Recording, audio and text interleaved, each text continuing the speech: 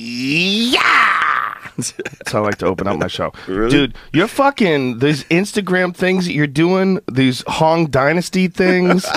What are you doing? That shit is hilarious. You and Bobby Lee and these 15-second clips. I'm hooked. I don't know what you're doing, but I'm laughing my dick off. I mean, first of all, people always like to, like, it's publicly known that I'm wealthy because of the New York Times and all this shit that came out. The Facebook stuff. Yeah, so people always like, whenever I do anything, to preface it with, well, if I was rich, or if I had your fuck you money, or if, you know, and I go, this shit, most of everything I do costs little or nothing. Like, the Hong Dynasty is, okay, so Instagram comes out, and what, Vine is like 7 seconds, right? Yep. I don't have Vine, but Vine is 7 seconds, Instagram's 15 seconds. We're old guys. When I go hang out with my nephews and stuff, and they're like teenagers, like, they won't even watch a 1 minute YouTube clip. It's like, true, if right? it doesn't get their attention, they're like, or they'll watch it with the bar, just fast forward, you know? Yeah. So I said, let's just fuck around. We filmed this thing on our iPhone, and it's just, you know, Bobby Lee's actually an actor.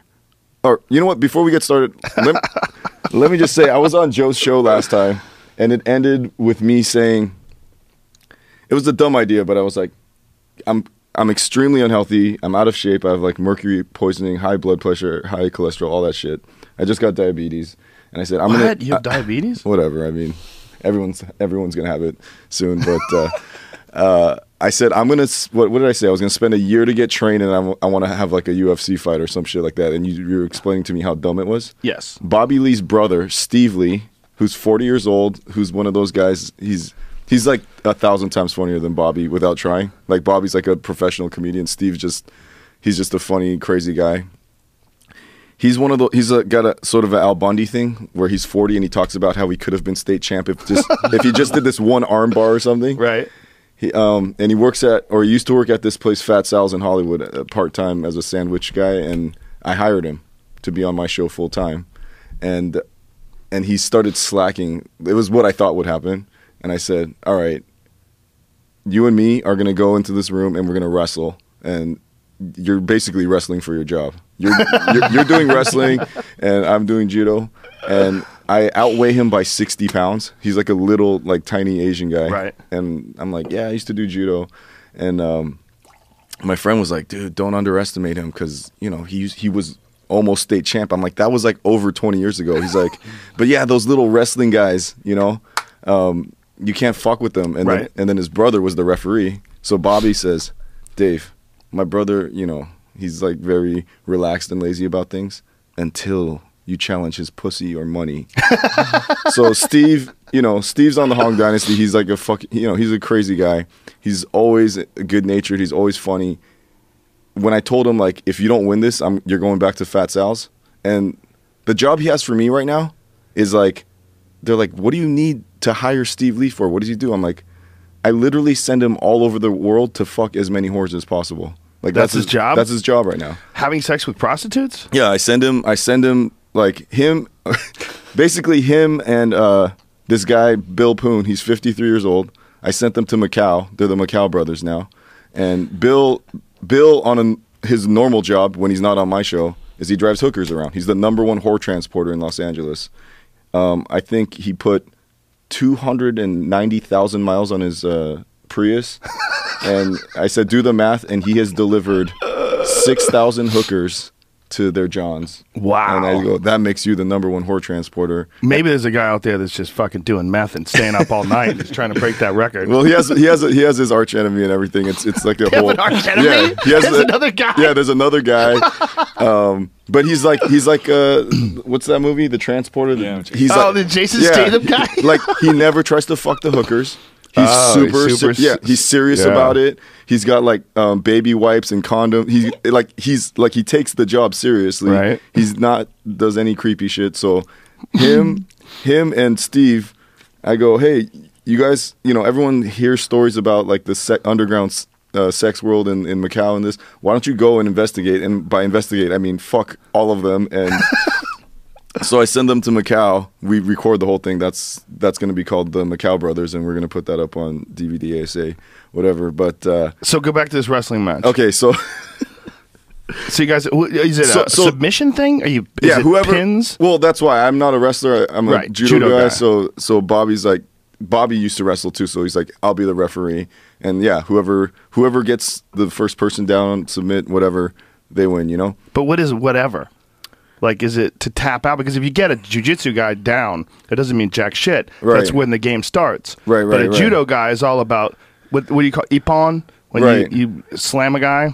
Yeah, it was just I guess whoever gets someone in a hold that they can't get out of or something. Okay. Because undefined victories. Yeah, because there just no punching or kicking. Okay. It wasn't. It just wasn't, grappling. Yeah. And so, yeah, him working for me is not like sweeping the floor or whatever. Him working for me is getting to fuck really hot chicks. It's a great gig. Yeah. So essentially, his face changes. Because I'm like, and I'm like, I'm probably still giving him his job even if you know. And I go, all I'm gonna do is let him fuck. He's like half my size, like I'm Bobby size. Yeah, smaller, but like way skinnier. And I go, I'll just let him fuck around, and then I'll just flatten him, and it'll look funny, you know. Right. In less than a minute, he took me out.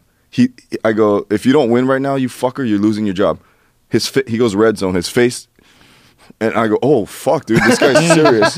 And then he comes at me, and he's small, but then he just, like, grabs my arm or something, gets me down, and I'm like, oh, whatever. And then I can't get out of it. And then he just puts all of his might into this hold, and I'm just sitting there, and I can't get out of it. And I'm like, Asa Akira, she's just like, I've never seen you look more like a pussy in your life. And I'm like, and I was sitting there thinking, fuck, dude, I remember I told Joe that I was going to do this shit. Like, I was like, people have that glamorous idea that they're going to go and have an MMA fight. And I would never discourage anybody from being an MMA fighter. Mm-hmm. Like, I think you live and you die. If you want to be a bull rider, if you want to ride motocross, if you want to drive Formula One race cars, all those things are dangerous. All those things are awesome. Live your life, man. I fought. I did it. It's not. I fought in Taekwondo and I kickboxed. It's fucking stupid. It's dangerous. I did it for free. There was no money involved in it. I had no insurance. I had no health insurance. So I would never tell someone don't do anything dangerous. But you can't. I don't think you should dabble in that. That's something like there's dudes that are doing it that I know that are like trying to make it in the UFC or have made it into the UFC, that's their fucking whole life, man. They get up in the morning, they're doing their strength and conditioning, they're running, they're drinking wheatgrass juice, and they're fucking taking all their amino acids. And You're right, Joe. I'm not gonna dabble.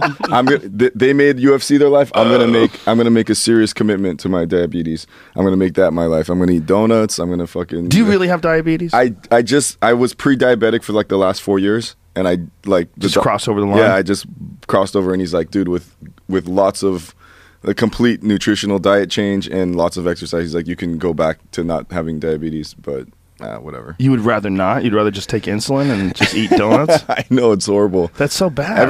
They say 50% of everyone that's being born in America today will have diabetes. Why don't you do this, since we're on the show? Okay. You and I are talking and we're friends. Why don't you hire someone? See, you got boatloads of cash. Hire someone to concoct a diet for you, to feed you. Right. Hire someone that's a nutritionist that is going to concoct like really healthy meals all day long, really low sugar, and you'll cure that shit within a few months. I mean, you just met him right now, first of all. Critter? Yeah. Critter's going to do it? Well, this is what happens.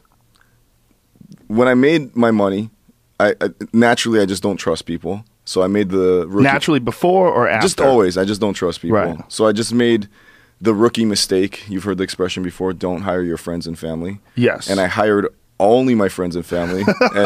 and I was like, hey, I don't know how to work a camera. I don't care. You're my cousin. You have to, Right. I just wanted everyone around me to be someone I trusted. Right.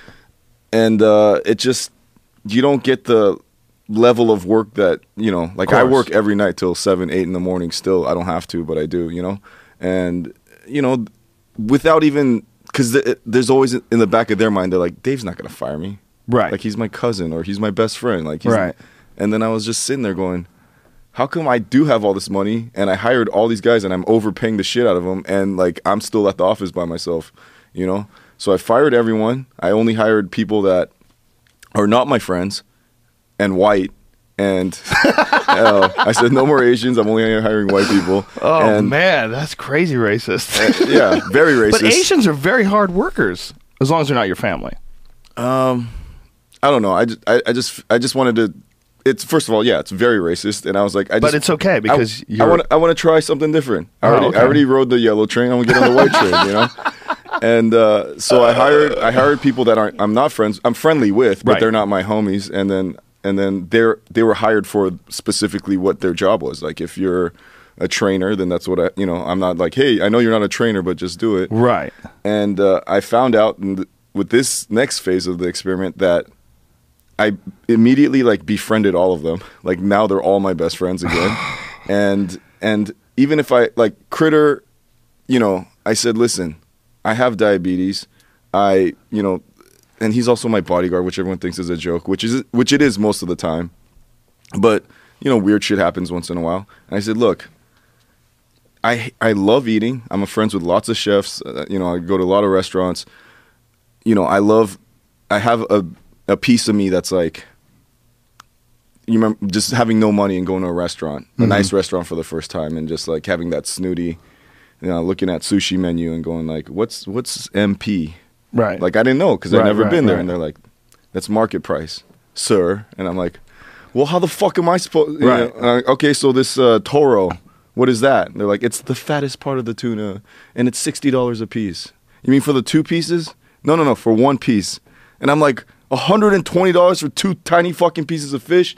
But I didn't have any money. I'm like, I'm not gonna get that. And they're like, yeah, if you have to ask, then you can't afford it. And so now I have the money, and I go in there, yeah, motherfucker, give me 100 toro. What? I'm like, give me the whole fucking fish. And then it's like, oh, tuna has the most amount of mercury. And, the doctor checks my blood, and he's like, you have so much mercury in your fucking blood, Is that really happened to you? Yeah. Like you were eating that much sushi that you were getting mercury poisoning? Well, I thought it was healthy. The oceans are polluted. The shit. They're so polluted. They're full of like radioactive waste and all this shit.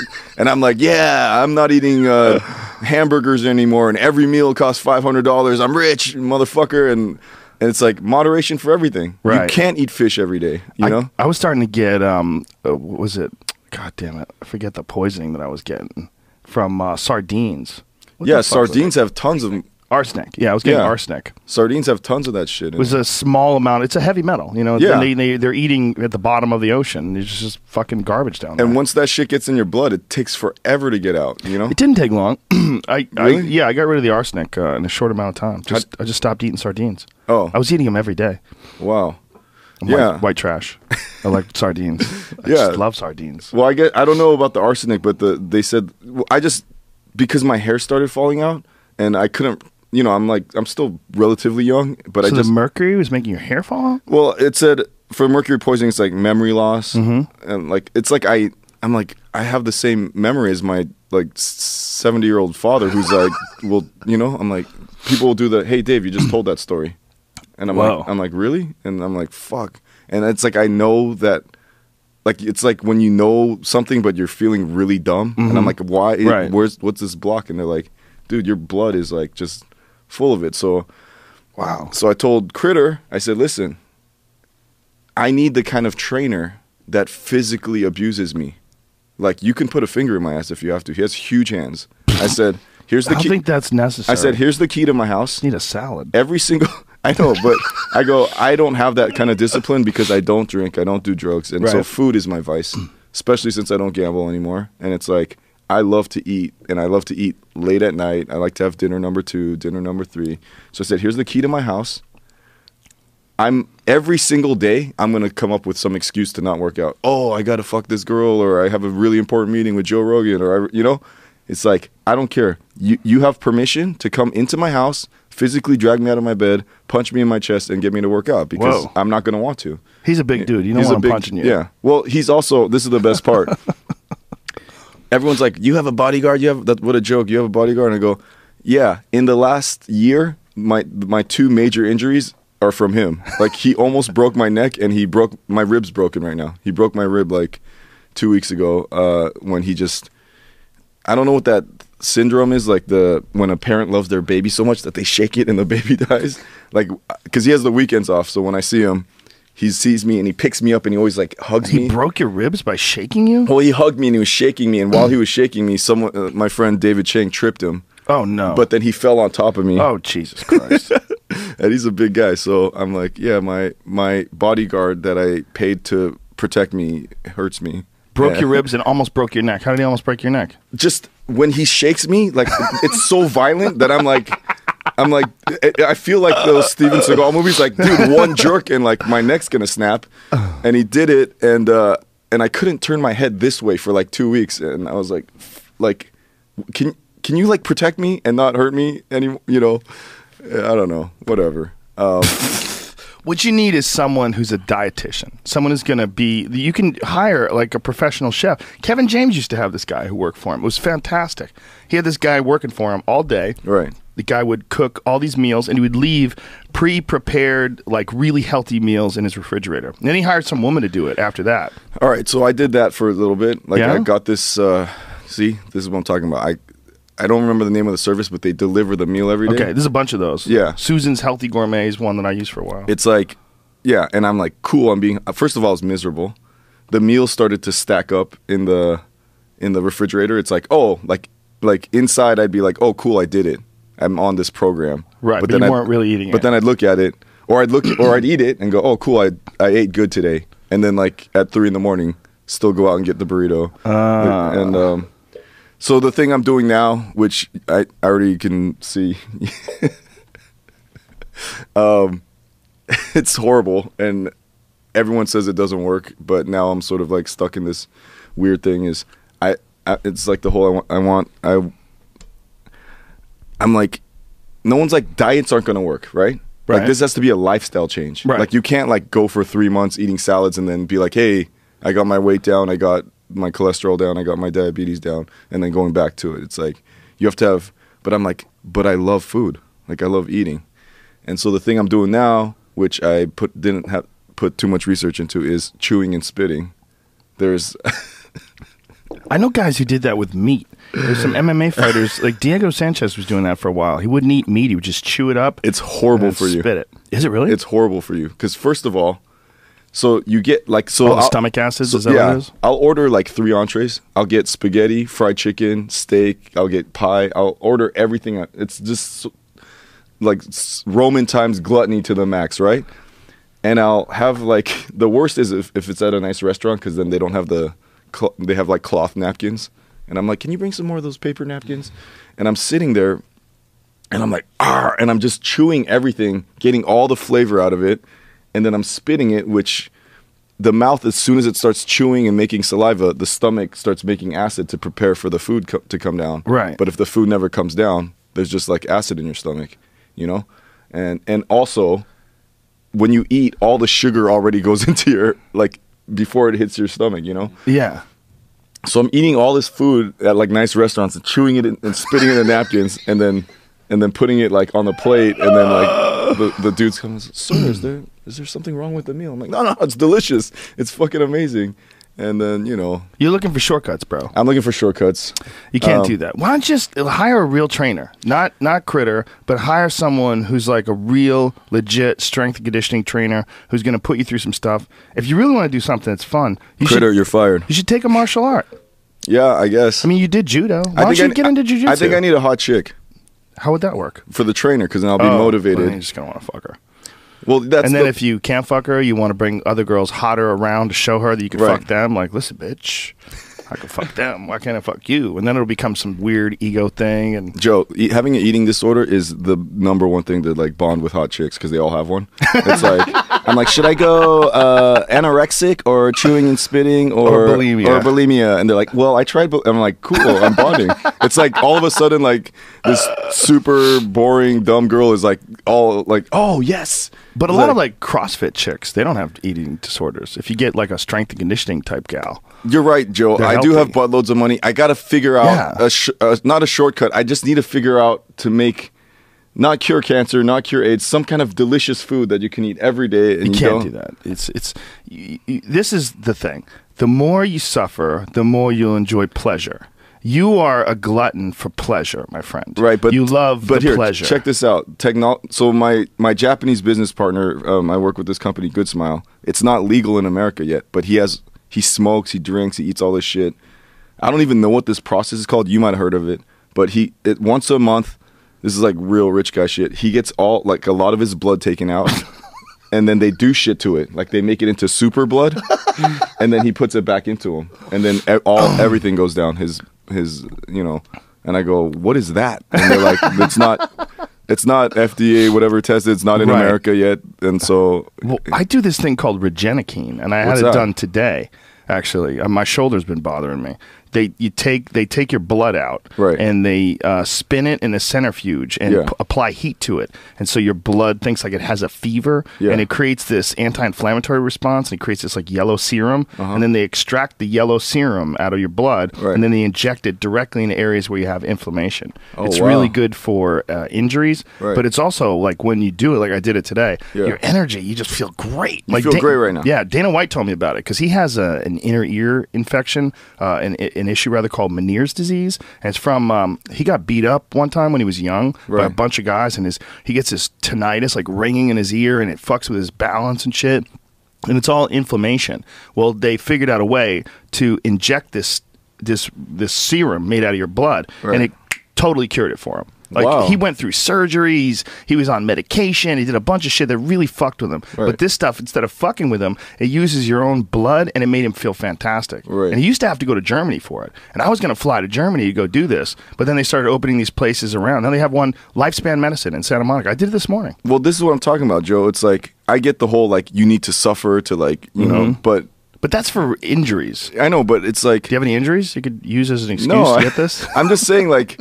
The way technology is going now, like you're covered in tattoos, but like in 5 years they're gonna have some ray that just gets rid of all your tattoos. They already do. They have lasers. They can get them but off. It's not good right now. Well, it's painful. But and they'll make it so it's not. They're gonna have everything soon. So I'm like, do I need to like really switch my eating habits, or are they gonna make like a some Oculus Rift fake hamburger where I'm like, oh yeah, it's delicious and not, I don't know. This is my take on it. I think gluttony and eating like lots of delicious food is fun, but feeling like shit is not fun. And what I like to do is have cheat days. What I like to do is I eat this is what I've eaten today so far. I had a blended juice drink, which was like celery, ginger, carrot, cucumber, I'm trying to remember all the cayenne pepper, oregano oil, lemon, all this stuff. Fantastic for you, right? That's what I had for breakfast. And the only thing I ate this morning is 2-day unshaved pussy lips and slight hint of urinary tract infection. That's the only thing I ate today, and I feel great. I don't know if you're gonna feel great in a couple of hours once the fucking infection kicks in, but I got iron stomach. I will go to fucking In-N-Out Burger, man. I'll fuck up. I had Popeye's chicken last night, dude. And so because you ate that's why you gotta eat this weird ginger drink. This morning. I eat primarily healthy. Primarily healthy, but then occasionally I go off the rails, but most of the time my body's getting healthy food, That's the key, because you feel better, man. And you will feel better. I feel great. You'll feel better. You'll have more energy. I drink these blended kale shakes in the morning. I make them myself. I throw kale. Kale tastes like shit. Tastes like shit. Why don't you use spinach? You can do that too, but I like kale. Okay, it's a superfood. Spinach is a superfood too. They're all good, but I Kale's blend it up. Kale's hip right now. It's fucking strong. It's got a lot of nutrients in it. It's really good for you. What's better, kale or spinach? Probably probably kale, because it's a little darker, a little greener. That's the key. Like dark green leafy vegetables, they have phytonutrients and all sorts of vitamins and stuff, and you get something out of them. First of all, when I eat them, like I'll have a bowl. Like this high, like I'm pointing to my about 10 inches, like a big fucking salad bowl that you would give to like a family. Like, oh, here's our salad, and everybody would take a portion. I blend that whole motherfucker up, and I drink that shit myself. Wow. With 4 cloves of garlic. I throw a whole apple in there, ginger. I throw a chunk of ginger, like a thumb-sized chunk of ginger. It's just, everybody else who tastes it goes, what the fuck are you drinking? But dude, I throw that shit down, and it's like rocket fuel. You feel great. Wow. I feel fucking fantastic. It's better than coffee. I have like a chorizo bacon burger, and then I have that too, and then I take the top bun off, and I go, yes, I'm doing good today. Yeah, you got rid of that gluten. And then I feel supercharged to take a nap. I'm like, yes. Well, I think you're enjoying your success, you're enjoying your wealth, and you're enjoying pleasure. And that's a part of who you are. And that's also, I think, one of the things about artists is artists are very indulgent. I'm feeling that about my comedian friends, and and you think by so? the way, yeah, you're very indulgent, and very self-destructive. You're a natural comedian. You are a natural stand-up comedian. You did a thing was it at UCLA? Yeah. You did a thing at UCLA that you put on that video that was up that a bunch of people, dude, that was like a guy who'd been doing stand-up for years. And you had only done it like how many times when you did that? That was the first time I did it. First time. Yeah. That shit's ridiculous, dude. Can I plug that? Fuck yeah. All right, so I put it on my Twitter. It's on my Twitter if people can find it. Yeah, my problem with the internet is I always think it's like the Wild West when it's actually not. So almost everything I put up on YouTube or Vimeo gets flagged. I just put up a new episode of my show DVD essay and it got flagged. So gets flagged for what? Just there's nakedness. Yeah, nakedness or whatever. I mean, I think you changed your DVD ASA page. Yeah, it's like Wikipedia now. Dude, it's like anybody can go on there and change it now. They could say Dave's a fag, this whatever, and it'll, I can't believe I just said that. Good luck. Yeah. They're going to do that now. You made a Wikipedia out of it. Why'd you do that? We used their technology, and we just was like, it's your website now. Why would you do that?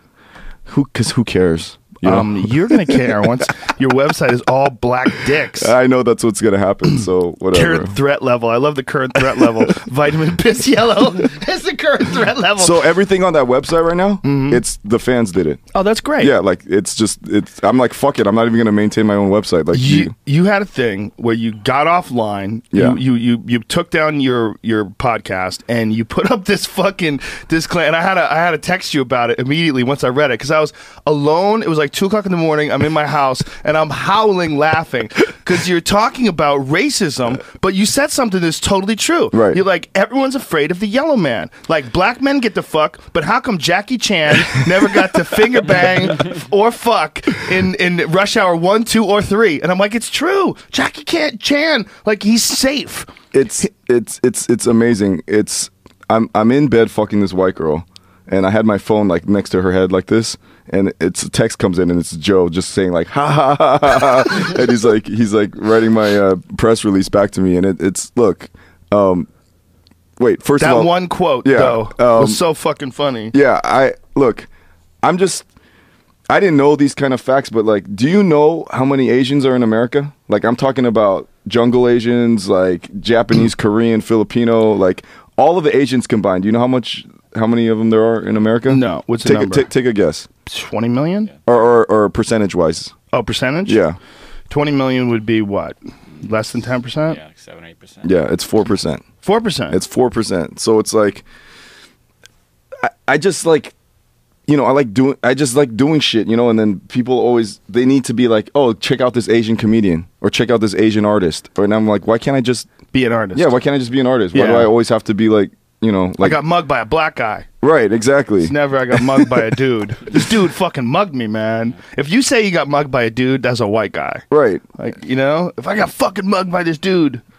Yeah, and Asa Akira, she's on my show. The first time I met her was 7 or 8 years ago, and so this is still in the year, it was like 2005, 2006, and it was on the set of the first Asian American porno in America, and I was like, first one? I was like, I don't even know what that means.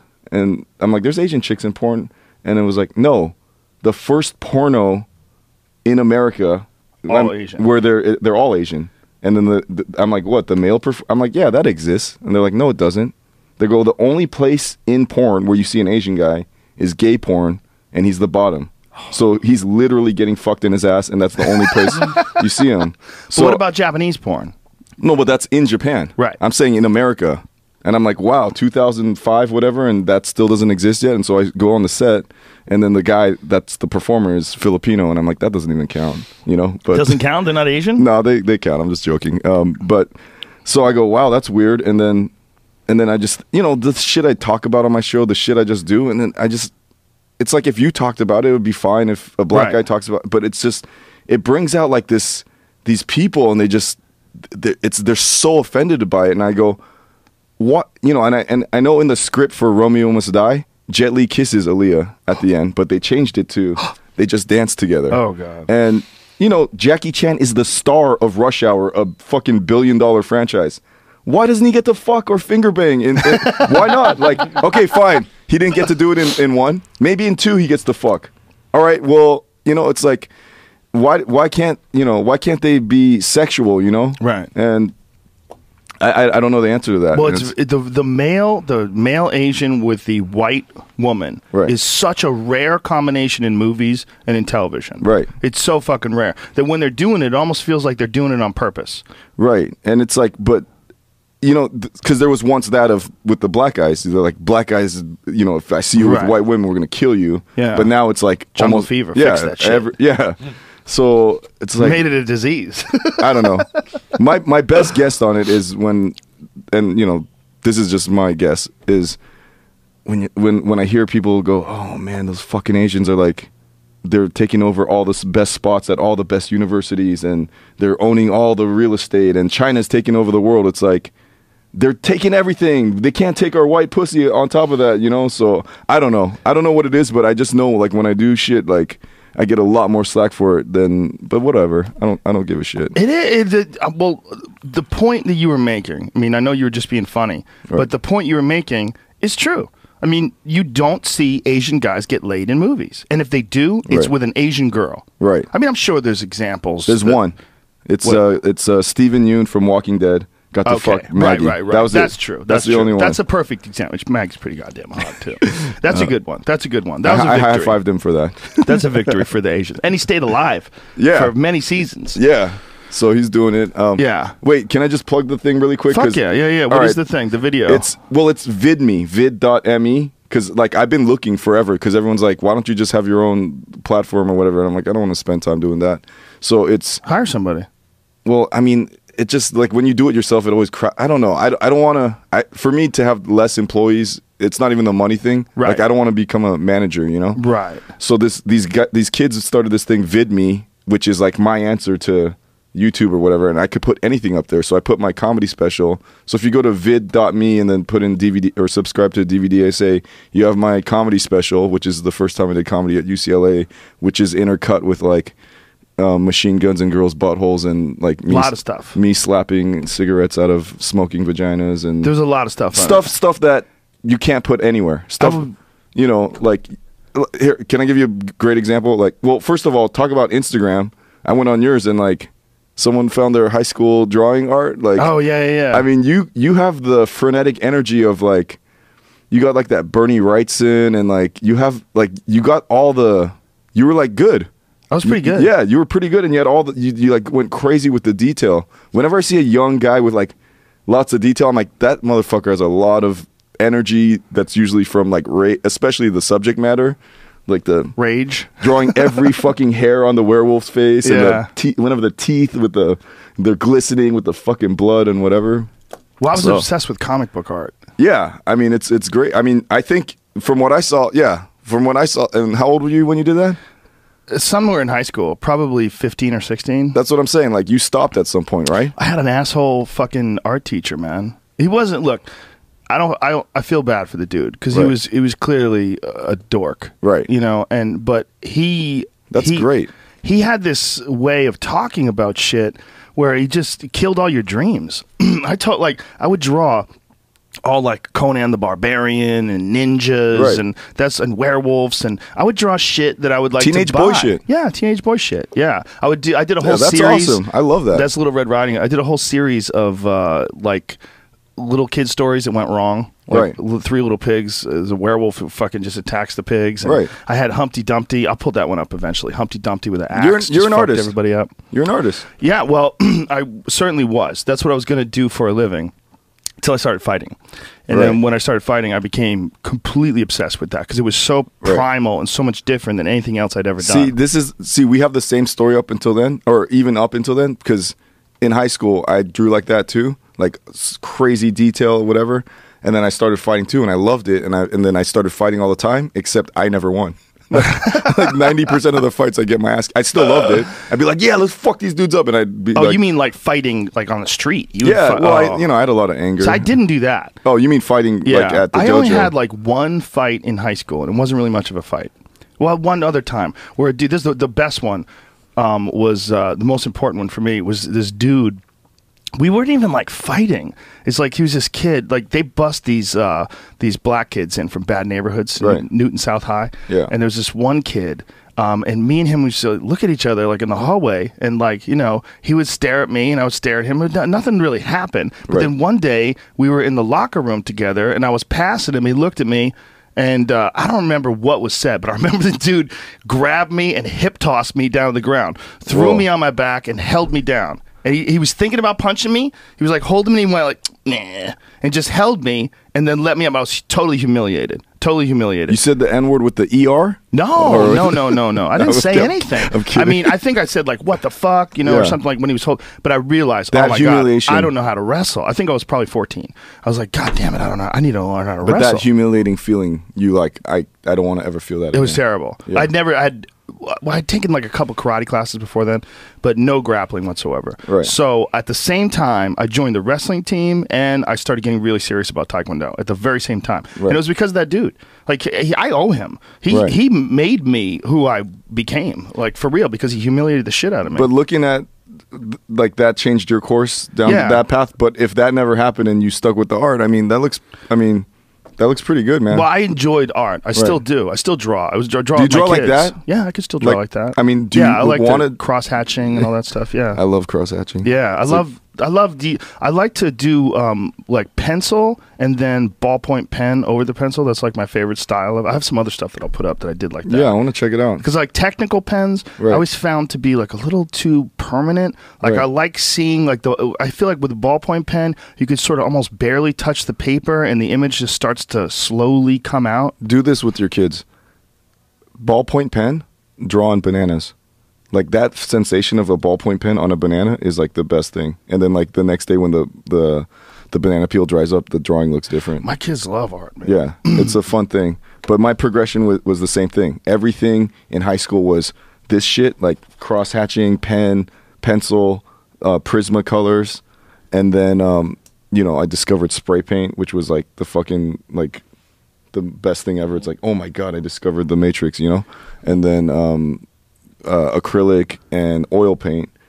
But what I discovered now after painting and drawing for years is that all those things I just said, spray paint, oil, acrylic, is even pencil is like, you draw something, you create something, and if you don't like it, you just paint over it, you just erase it.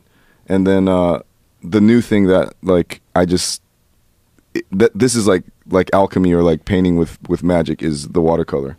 It's like the medium in art that has like, I'd probably say like the least amount of respect, because it's like, oh, watercolor, you think of like old ladies, on Sunday. Yeah, why is that? I don't know, but like this whole book that I did is all watercolors. It's like 300 pages of watercolors, and I'm like, I'm a pretty well-respected artist now. Like, I should be able to get this thing published. I shouldn't have to like self-publish it, and I don't want to self-publish it. That's like in the same way, like I don't want to put up my own. What do you call it? Like I don't want to start my own YouTube or whatever. Like, I just would rather to do the art and have like a respected publisher Right. put it out. So I turned the book in and start this bidding war with all the cool artsy publishers that want to put it out. And they're like, Dave, you got to take these 4 pages out. Our legal team looked at it, and I guess there's obscenity laws, like you can't put a AR-15 in a girl's butthole or whatever. And I go, but I thought, It's art. well, it's art, and I thought, like, we lived in America. I thought you could do whatever, Right. And I don't know, I guess I keep pushing things and finding out that you can't do them. But you can. You can. You just can't do it in their forum. Right. That's all it is. And I go, what's the problem? They're like, we might get sued. I go, well, by who? I don't know. It's always like this preemptive, like this imaginary fear. And I go, We need people like you out there. I go, look, like, and I was excited because I was like, oh, these are like the publishers that I like. I would love to work with you. And I go, so I put the book out myself, and it's like, we sold it out, like the special edition right away. If you want to get it, it's at davidchoe.com, but we made so much money on it I don't want to say this like I'm bragging, but it's like, I didn't even want to make that money. Right. Like, I would rather someone else make that money. I just wanted to put it out, but it's like, They wouldn't do it, so you had to do it yourself. and that's sort of, I bring that up because I'd rather it's so easy to just do a video and throw it up on YouTube. That's so Right. easy. I don't want to fucking find, it's like, I just want to make shit and just put it out there. But everything I do gets taken down. So I just gotta, it's just you're an unusual guy in an unusual situation, and you want to be free. You want to be free to express yourself. And someone could say like, "Oh, fuck him," and he's this and he's that and he's arrogant and he's this. But no, you're being free. You're not worried. You're not being a fake. You are actually doing things that you're interested in. And in a lot of ways, this is a real problem that we have in society with needing someone to publish your stuff. Because if you need someone to publish your stuff, then they're going to have to approve it. And then you're not going to get the original vision of the artist or the writer or whatever. You're going to get a bunch of other people's opinions of what you should broadcast, what you should publish. Well, look, can I ask you this? Because you are, like, since I first did your show, I think the first time I ever did your show, I'd never been on TV, and since I've been on, I mean, you have like a long career in TV, Fear Factor, the UFC stuff, and so I've been on TV twice now. I did Anthony Bourdain shows, Parts Unknown, and I do the news for HBO, for Vice HBO, and both shows that I've been on won Emmys, and like, it's like.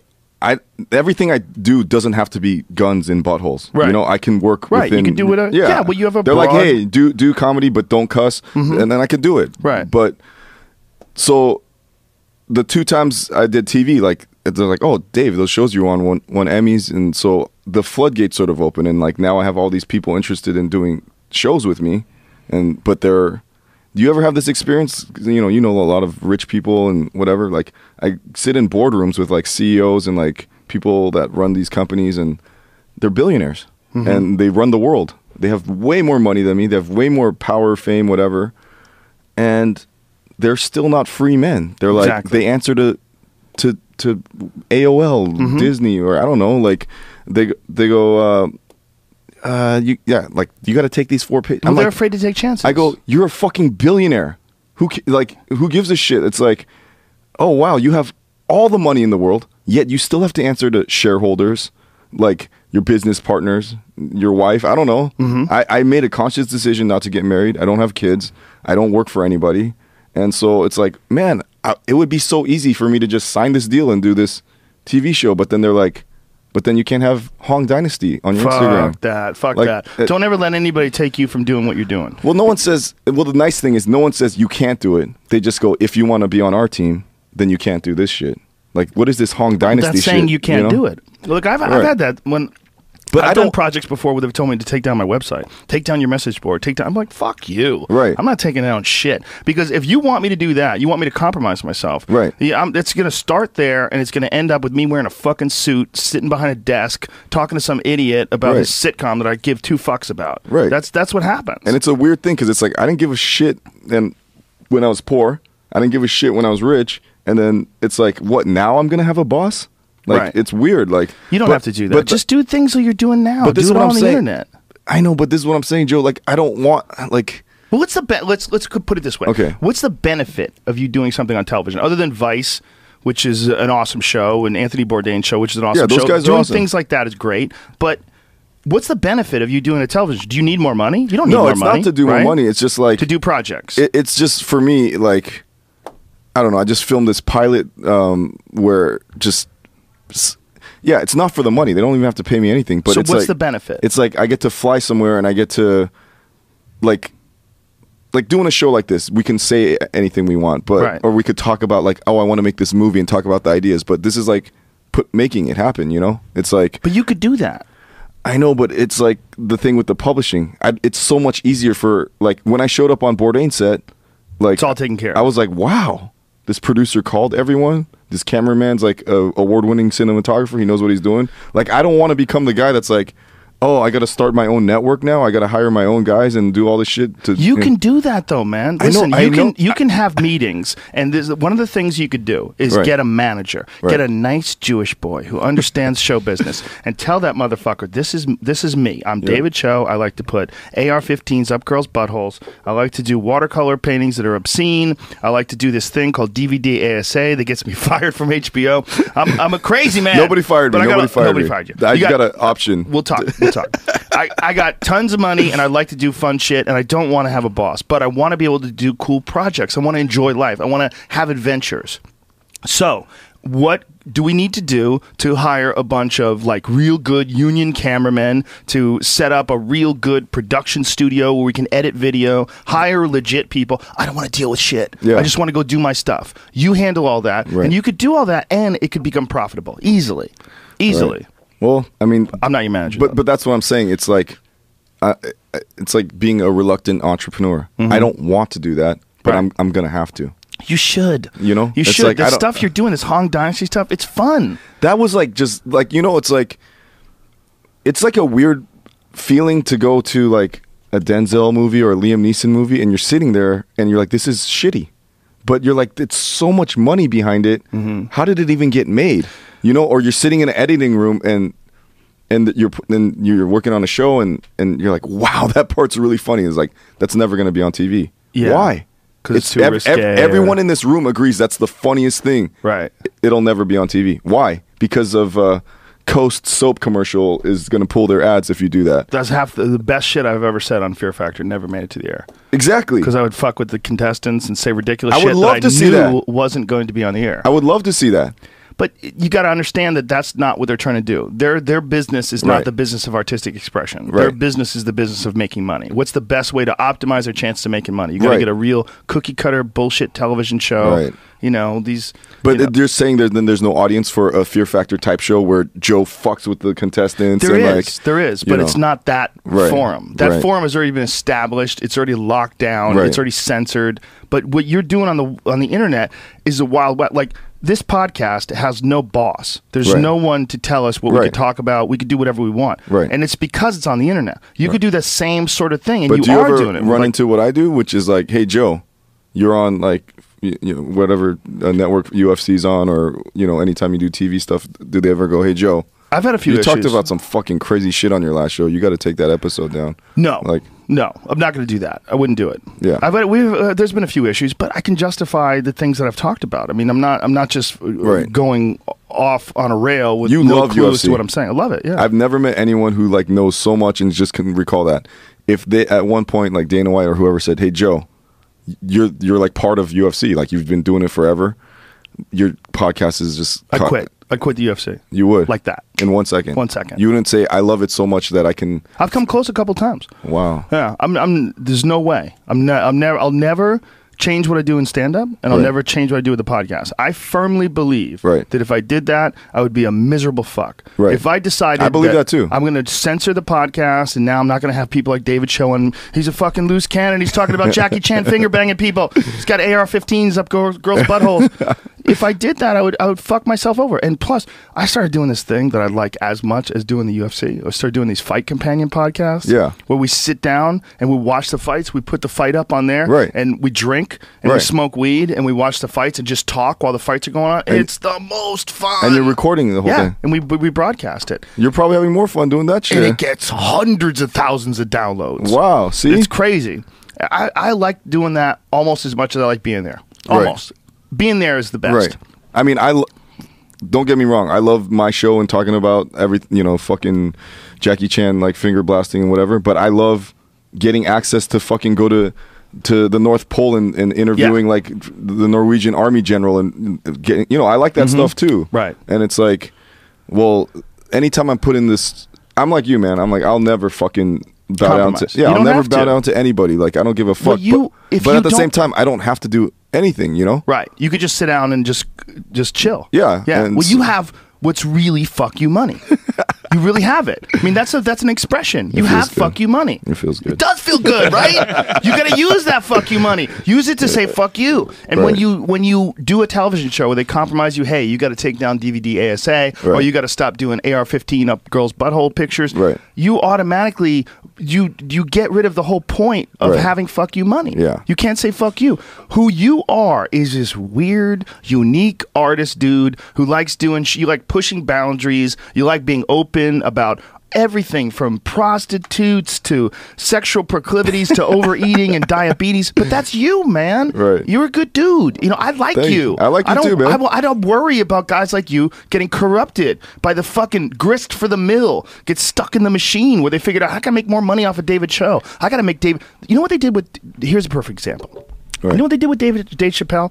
Dave Chappelle was doing the fucking Chappelle Show, which in my opinion is the greatest sketch show of all time. The best. The best. He's one of the funniest stand-up comedians. Years later, we could of all still time. watch repeats. It's funny as shit. That guy, the blind white racist who was a black guy, is still one of the greatest sketches of all time. The race trading, the Chinese taking the Wu-Tang Clan, and like, all that fucking stuff. Brilliant, brilliant show. They started telling him he couldn't say nigger. They started telling him to stop saying it. And he was like, what are you talking about? They were like, we can get more money from advertisement if you stop saying this or you stop saying that or don't do this or do. And that's when he went crazy, or maybe he went sane, and decided, you know what, I got some money. And they had a $50 million offer to fucking renew and this and that. And he just said, fuck this. He went to Africa, tried to relax and find himself, and came back and he quit the fucking show. And he quit the show because they were turning him into something else. They were trying to take this uncensored, brilliant, artistic mind and make him a commodity. Right. And that's what happens, man. But that's their business. It's not. That's like. It's like being alone with a wolf and the wolf eats you when it's hungry. Of course, it's a fucking wolf. That's what they do. It's like you can't be upset at a wolf for eating you. That's their nature. And the nature of people that run these production studios and networks, they're not evil. They just make money. And the way to make money, how much money can you get from Toyota? Well, Toyota will give you X amount of money if you don't have any swears. They'll give you, X more if you cut out this and don't do that. They'll sign on for 3 years, a 3-year commitment. And that's the way that shit works. No, it's just about maximizing profit. I've been, I've worked every job. I've worked in advertising. I've done all that shit. When I made the fuck you money, I sat down. And I have 5 guys that work with me now, and I had a meeting, and I said, the point of what we do, and it's never been, and especially now, is to not make money. I know I could sit here and talk to you about, like, should you turn into subscription-based or ads and this and that.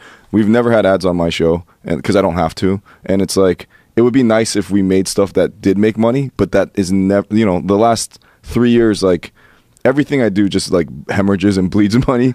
But, I can sell one painting and make that money back in one day. And, it's like,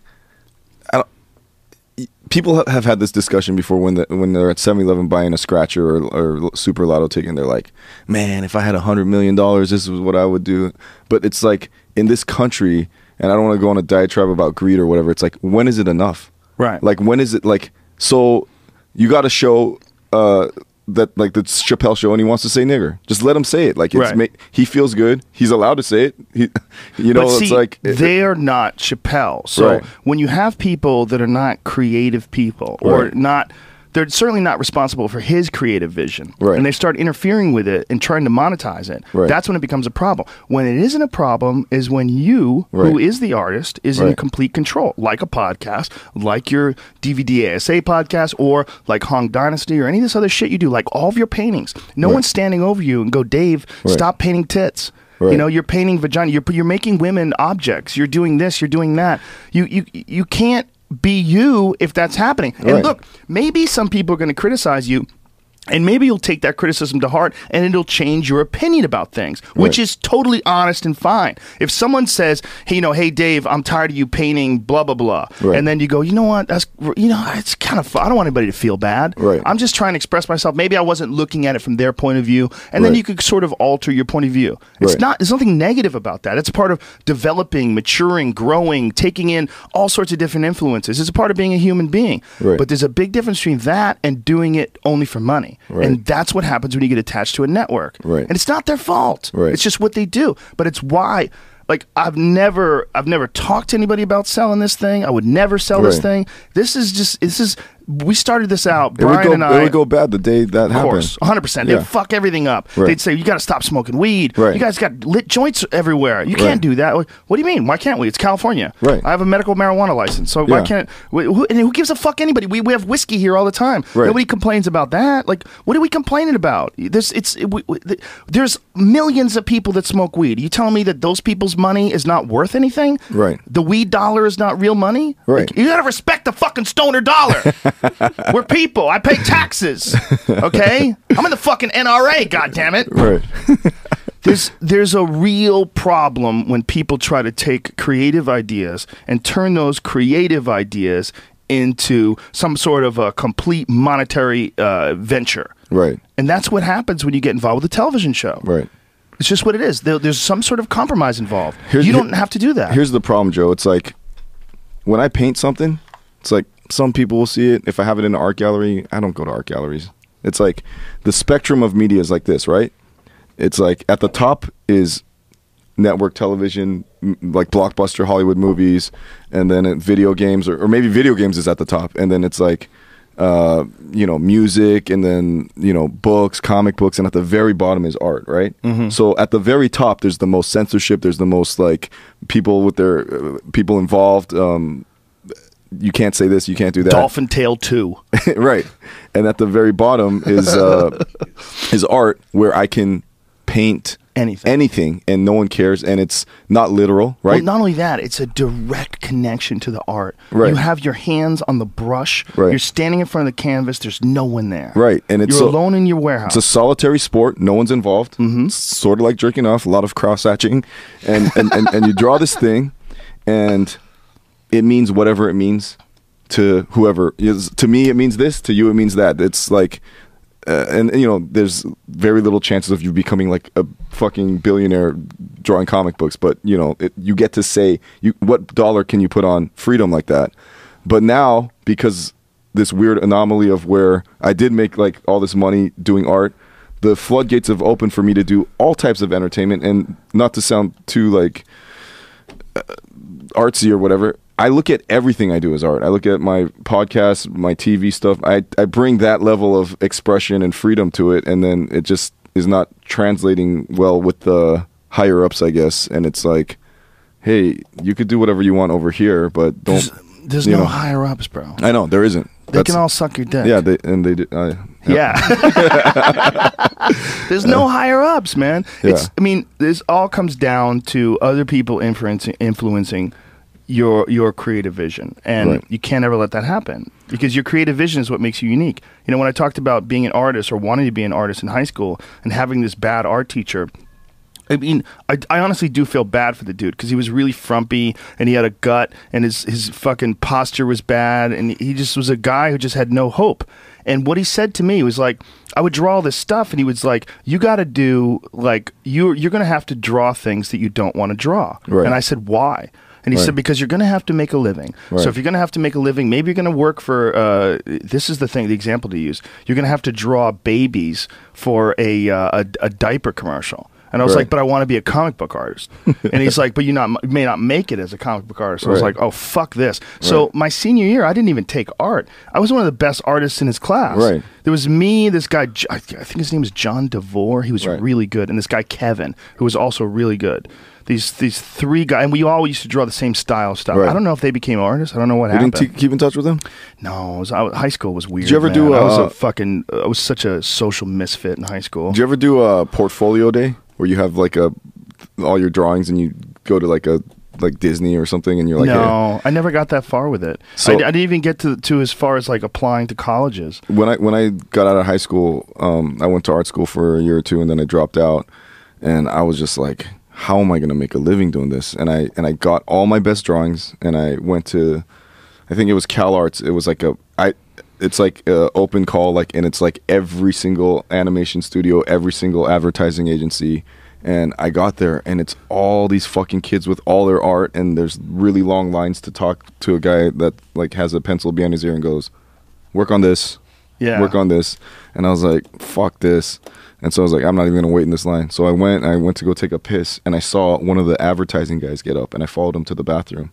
And I said, and I pulled one of those while his dick's out. I'm like, hey, look at this crosshatched penis. Look at this. And he's like, hey, you can't wait in line like everyone else. I'm like, dude, please. And he like looked over and he's like, hey, that's pretty good.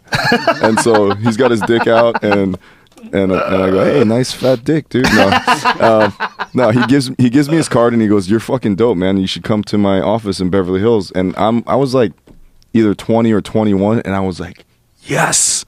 And it's one of the biggest advertising agencies in LA. I show up there like with a tie on and everything, and as I walk down the hallway, it's like every movie poster, and I was like, I made it. I'm fucking like young, and I'm gonna make a living drawing. Like, this is fucking crazy. So I think back then, I don't know how it is now, they would have all these artists draw in the style. I forgot Drew Struzan, that Star Wars, the guy that painted all the Star Wars. These guys all draw that same style, and you draw the movie poster, and then they give that to the photographer, and then the photographer, because there's no art in movie posters now, right? And I'm talking about fucking 20 years ago, so I'm sure it's different now. And it was a Avalanche movie with Chris O'Donnell. No, it's Chris O'Donnell. Chris O'Donnell. I think the movie was called Avalanche. Yeah. And so I sat in a room and I was like, this is so cool. I get to see a movie before it came out, And I'm like, this movie fucking sucks. and then I'm sitting there watching it with like 6 old guys with like cigarettes dangling out of their mouth. I'm like, all right, guys, we need avalanches. We need this and this. We need Chris O'Donnell looking like this. And I'm like, this is amazing, And I sit in a room and I draw Chris O'Donnell, and there's a poster. Vertical limit. Vertical limit. There it is. I think I drew that. Bill Paxton. Well, that's what you do. There's that's pretty good. Is that Willem Dafoe? Who's the guy in the back? I don't remember. Who is that? Scott Glenn. Scott Glenn. Oh, that guy. Yeah, that guy's awesome. So I got all their headshots. I'm drawing them. The art director's coming in. He's like, it's amazing. He starts with the compliment. Dave, that's great. Can you do it again? Like a little bit smirk, a little bit more heroic. And then not even a day in, I'm like, I hate this job. I just drew fucking Chris O'Donnell. And same thing. I had the same thought then. I'm like, how did this movie get made? Right. Like, it's horrible. Like who, like why don't... Chris O'Donnell's a beautiful man. Girls want to see him. Right. It's a good date night movie. And so it's very safe. I lasted at that job, when you say, like, you got to draw shit. Like, yeah. The next one was, like, a Sandra Bullock movie where she's an alcoholic. Like 28 Days or something. And that whole like, hey, I'm somewhat part of showbiz and I'm working and I'm making the good money. I walked into the guy's office less than a month in. I said, like, thank you for this like, I appreciate it. Like, this, I learned so much. I can't do it. He's like, what are you talking about? Like, you see that line? You see how many people would die? He's like, Dave, and he closes the door. He was like, I'm gonna tell you something. You remind me of me like 20 years ago. The fucking crazy hair. You got like that fucking punk rock attitude. If you stay here and you do what I tell you, you could be running this fucking place in like 20 years. And he's like, and I was like, oh, he gave me a nice ego boost. Down with the devil. Yeah, and I'm like, I wonder if he said this to all those guys out there, and because I was the youngest guy there, and I go, I can't even believe I'm telling, like I said, thank you for this opportunity. I can't do this though. I can't. Like, I feel like art is my passion. I love it, and I feel like I'm dying here, because I thought, I could draw Chris O'Donnell all day, and then at night I could draw whatever I want, AR-15s and buttholes. Right. But muscle memory. I had just spent the entire day training my hand to draw in the Drew Struzan style of Chris O'Donnell. I get home and I want to do my shit, and I'm like, oh fuck, that butthole looks like Chris O'Donnell's face, So I tell the guy, I go, hey, look, I can't believe this great opportunity you gave me, but I'm gonna have to regretfully decline this thing. And he goes, what are you gonna do, Dave? Draw your funny books. He didn't say it in that voice, but he's like, he was like mocking you. He's like, no, yeah, a little, not like hardcore, but he's like, what are you gonna do? Yeah. And he's like, good luck with that. And I was like, you know what? I've made it's for me the saddest thing when I see young people that have already like given in. Yeah. I'm like, that's the time you fight. That's the time that you should try and fail and try again. And then it's like, when you get old, you're like, at least I tried. Didn't work out, So I said, look, man, I'm going to go for it. And if I end up fucking broke or poor or whatever, then fuck it, at least I tried, Yeah. And the next job from that was drawing midgets and buttholes for Hustler. So I was like, yes, I get to at least draw what I want to draw. Midgets and buttholes for Hustler. Yeah, I worked for like Asian Fever and the whole Larry Flint. Yeah, it's trying to monetize a creative vision. It's really important that you try to figure out what is unique in your head. What is in your head, and how do you get it out? And if you want to bring up the Chappelle Show or anything, it's like this whole like I don't want to start my own network. I don't want to start my own publishing company. It's like, I'm just going to do whatever I want, knowing that it's not going to make any money. And then what always happens is, because it's so unique and whatever, it does make money. Oh, that's so easy for you now, Dave, because you have fuck you money. I'm like, how do you think I got it? How do you think I fucking got it? Like, right. It does. You would still be working for that advertising. Right, agency exactly. If you just I took the chance when I had nothing, and I had nothing to do. They say the rich and the poor have more in common than the middle class, because they both, like, if you're poor, you're like, yeah, I got nothing to lose. if I get sued or whatever, like they could take like my fucking toilet paper roll or whatever, you know? So I don't know. You look, you're not trying to make money. You have money. So if you're not trying to make money, it's really simple. Yeah. It's like you just need a manager. You Right. need someone to come along and take care of everything so you can just be creative. Yeah, I got a great manager. I got great people working with us. I got a great personal trainer. Check this broke out. my rib. Check out this painting. Tell me what you think about that. It's beautiful Joe just showed me a painting of a beautiful snow mountain landscape with trees in the style of like Bob Ross. You want to hear something crazy? My 6-year-old did that. Shut the fuck up. By watching one of those Bob Ross things? No, she just takes art class. Are you fucking kidding me? She's very talented. She's been doing art since she was really little. Is this oil paint or what? Yeah. I got with her when she was really little to we sit down and do a lot of art together. That's amazing. She's talented. I got my art from my uncle. I got it from my family. My grandmother was talented. My uncle's talented. My uncle's an artist. Right. It's all just it's in the family. You know what I think about when I see that? It's like, have you ever seen? This is gonna sound bad, but have you ever seen Hitler's art? Yes, I have. Yeah. It's good. But it's very, like, you would think a guy that is a murderer and, like, has murdered, like, millions of people would have, like, a more hardcore, you know? Yeah. It's like, that's great. If you're 6 years, like, first of all, crazy. The thing Joe just showed me looked like a grown adult painted. It freaks me out. The mountains and shit, Right. like the snow in the mountains. So, when you're at that age, like the Tiger Woods, Michael Jordan, like, young person, and, like, you're learning your, like, Picasso, whatever, like, you're learning your, just techniques and just getting all that stuff down. Perspective. You get it down and you're like, wow, I can paint a tree with all the highlights off the leaves and the dewdrops and that's great. That's like the time to do that. But then at some point you have to be like, what's inside me? Is it really a landscape? Right. Or do I want to paint some crazy shit? And so like she's great. She has the potential. Like everyone has the potential, right? They get to a point. It's like you discovered fighting, but if you never got into fighting, yeah, I think you would have been a great artist doing, you know, all your werewolf stuff. Well, I would have enjoyed it. I still love comic book movies. Right. I love comic book art. Like Right. I love those like really glossy comic book magazines and stuff. So like when I see Hitler's art and I see like these landscapes and just shit, I'm like, dude, if you like went as hardcore in your art as you did with killing people, like maybe you would have never become a, you know? Did you see the thing that was out recently about Hitler taking meth? Like Hitler apparently was like really into meth. Sounds about right. It sounds about right. Yeah. There was some thing like that those was speeches recently when he's like screaming and he was shit. all methed out of his like head. Meth-addled rant. Like, Well, he was apparently a hypochondriac and he took a bunch of different medications, but one of them is he took meth. Oh wow. Yeah, which totally makes sense. Right. That was one of the things they say with meth is that it completely corrodes your judgment. Your judgment just goes out the window. Let's kill Jews. You just kill everybody. All that fucking those crazy speeches. He was probably meth to the tits. Wow. Probably didn't have any nerves at all. That's why he was so intense and fucking hair flopping around, furious anger in his eyes. Yeah. That's... You watch one of his... Hitler was on crystal meth. Look at that. Isn't that crazy? What's that website? Is that USA Today?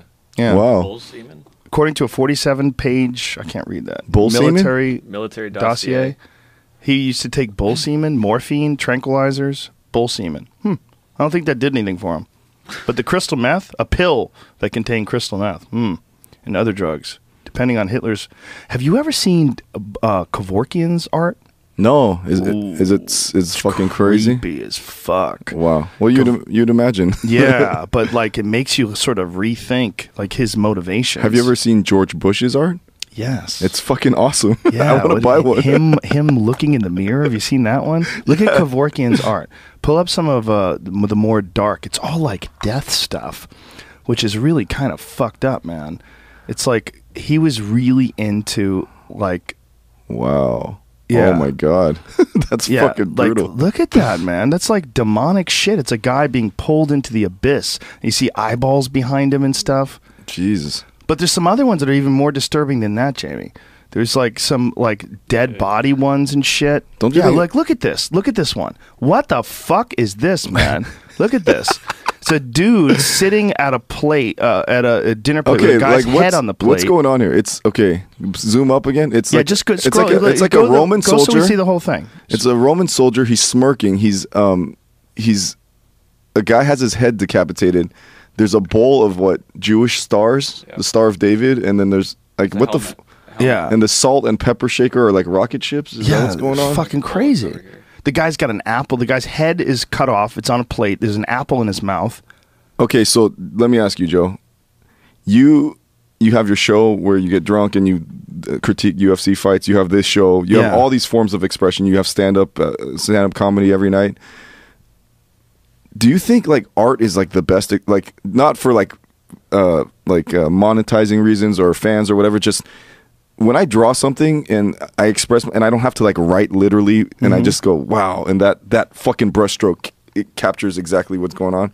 Isn't that like the best feeling? Like, I don't know what's going on in that Kevorkian shit, but guy must have had so much shit that like that release of like painting shit like that is just like, it's so therapeutic to me. Like, yeah, there's definitely something beautiful about creating something because you know that like it didn't exist before you put your attention to it. You put your attention to that piece of paper or that piece of clay or whatever you're creating, and you made something out of it, and it existed because you put your attention to it. And whatever it is inside of you, right?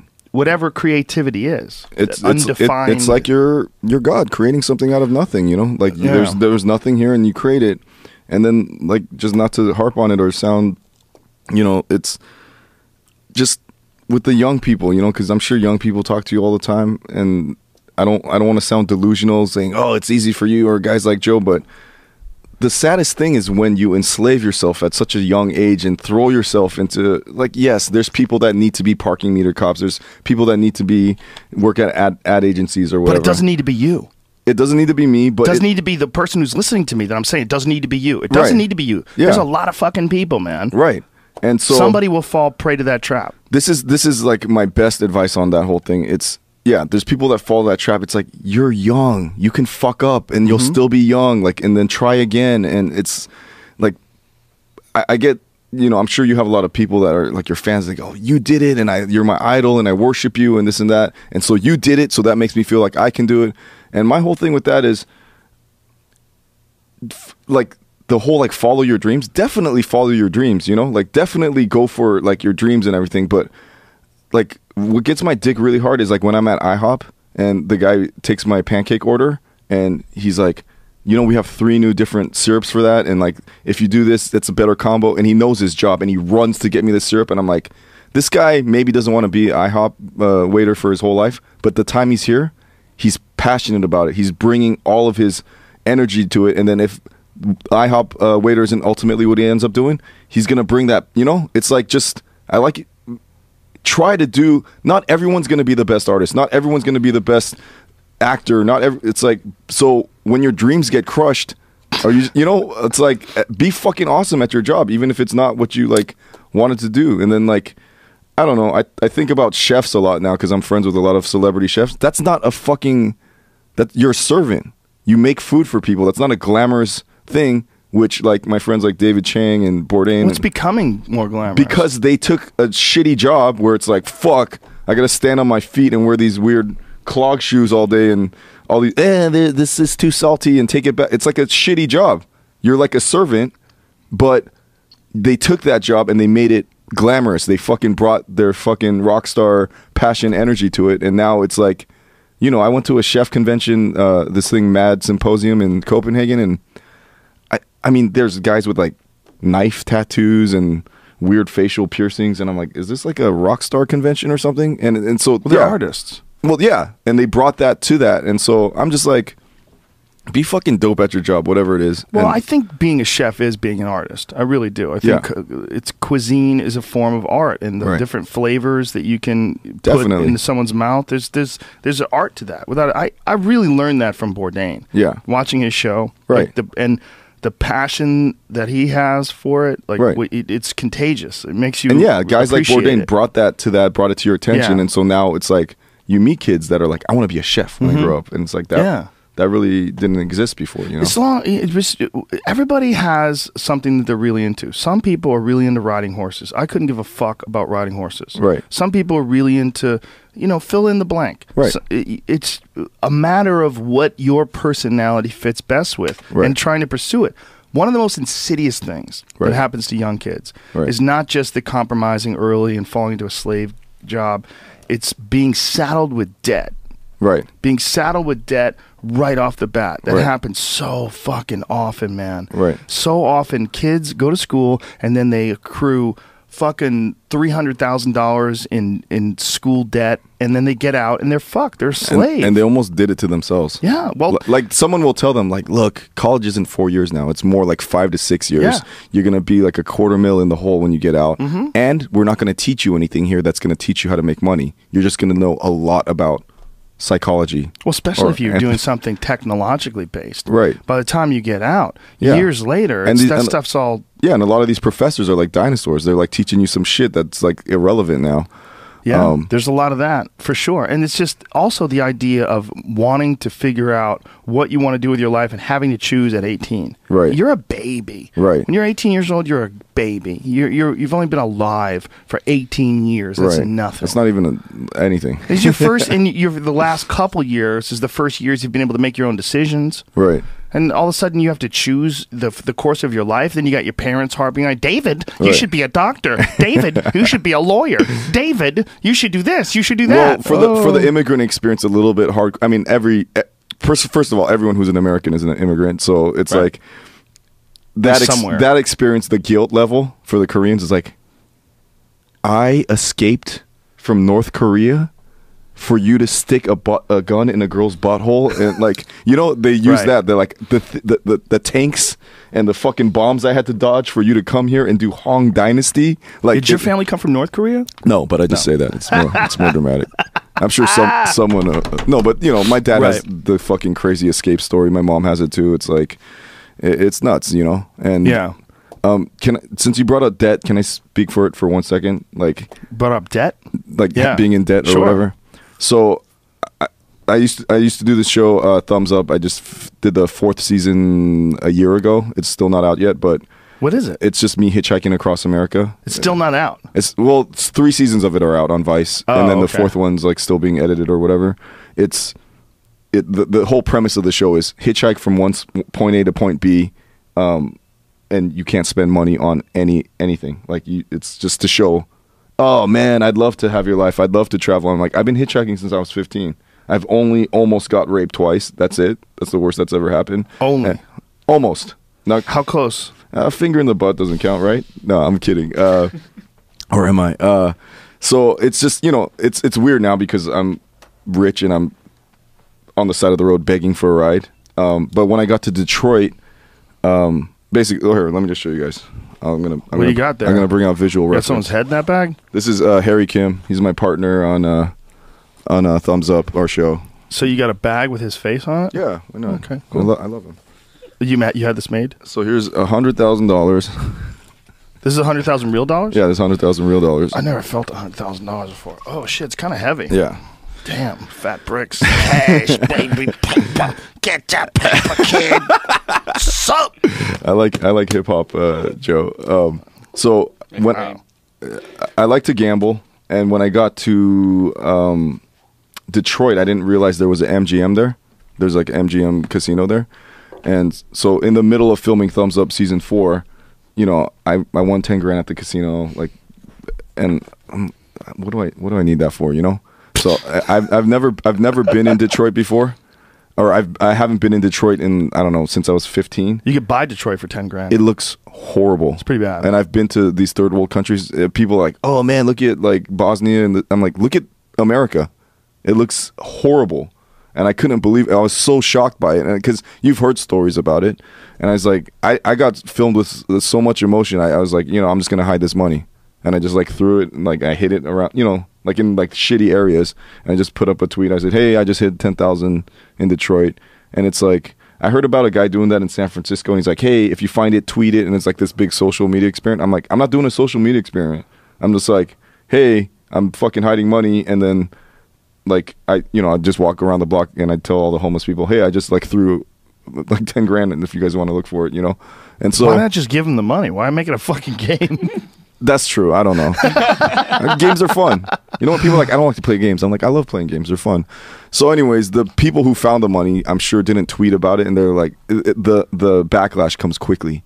You fucking piece of shit fucking with poor people like that. This and that. I'm like, what? Because you didn't find the money? You know? So would it be fucking with people if you said that you hid the money and you didn't? that's what they're implying, and I'm like, why would I do that? That's dumb, you know. So I like fucking with people, but whenever I do shit with money, I just I just give it away. I don't want to fuck with. It's like, hey, here's $100, take it away. I'm like, I'm not doing that. Right. So I'm a hoarder. I don't know if you know that. Are you really? Yeah. The house that I live in is actually half the size of this room, and I've lived there for 15 years, and it's just people don't understand it because they're like, you could live in a fucking mansion and have your own island and whatever, and I'm like, yeah, but I don't care, you know.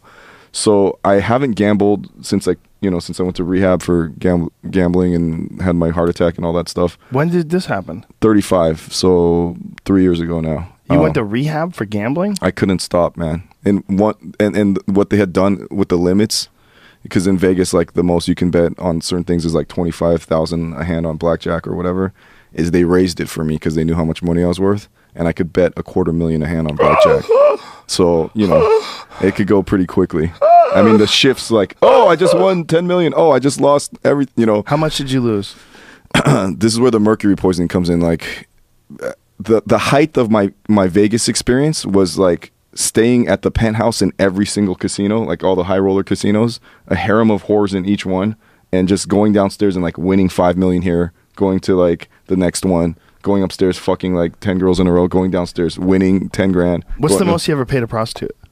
The most money I ever paid a whore. I like to say prostitute because I'm classy. Oh, sorry. Notice how I say that? Try to be respectful. The sex worker. The most I ever offered a sex worker was 10 grand. She wasn't. This is some vampire shit. This is like when someone's not a sex Converted worker. her? Yeah, it's like, hey, not into Asian guys. Don't want to fuck you at all. Like, I have no desire to fuck you, and you're really crass. You're a douchebag. You're crude. And I go, okay, so since I'm not denying any of that, so this is real money. Like, this isn't a joke. Like, I'm gonna turn you into a whore. I'm sorry. You said that to her? I'm gonna turn you into a sex worker. Did you say that to her? Yeah, it's actually all in this book. Oh. Yeah, this book is all watercolors and the text messages with women that people have no idea that, because they don't believe me. See my color chart here?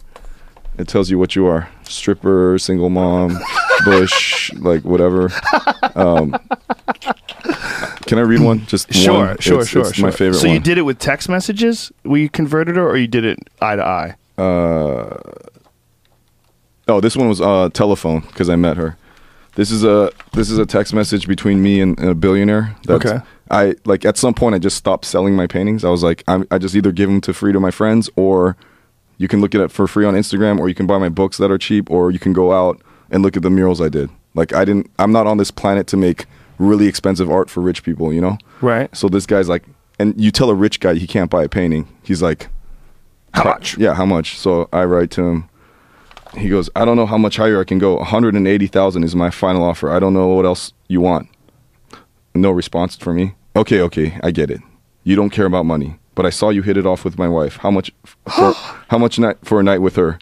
And I write, I don't know. Let me get let me get her lips off my dick right now, and I'll ask her. So it's like, this is shit that happens that like people are like, no, it didn't, and so. Yeah. Is he playing? I mean, is this guy serious? Is he playing around? Oh no, like you know, like when you get to that level of money, like I know rich guys that like pay dudes to fuck their wives, and like just it gets weird, you know. Hey, I was getting there. So tell me about this girl, this $10,000 girl. That oh, you converted. so she doesn't believe me, right? And then I take a picture. I go, I'm holding 10 grand right now, and she goes, "Fuck you, you piece of shit! Like you think like you can buy me?" I go, all right, fine, whatever. I don't think much about it. She calls me 2 months later, and the text 2 months. 2 months later, and whatever happened, whatever happened in her life or whatever. 2 months goes by.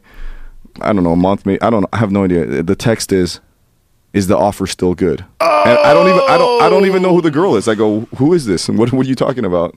She calls me and she goes, you offer me 10 grand, and I go, no, it's 5 grand now. And she goes, you piece. I go, I offered you 10 grand when I was horniest, and I was like, I was playing a game and I wanted it that bad. I'm like, no vagina. The most any man should ever pay for a vagina is 2 grand. Like, the most. Like you can, But what about that Robert Redford movie with Demi Moore? That's they should. She was in her prime. Yeah, they should remake it with $2,000.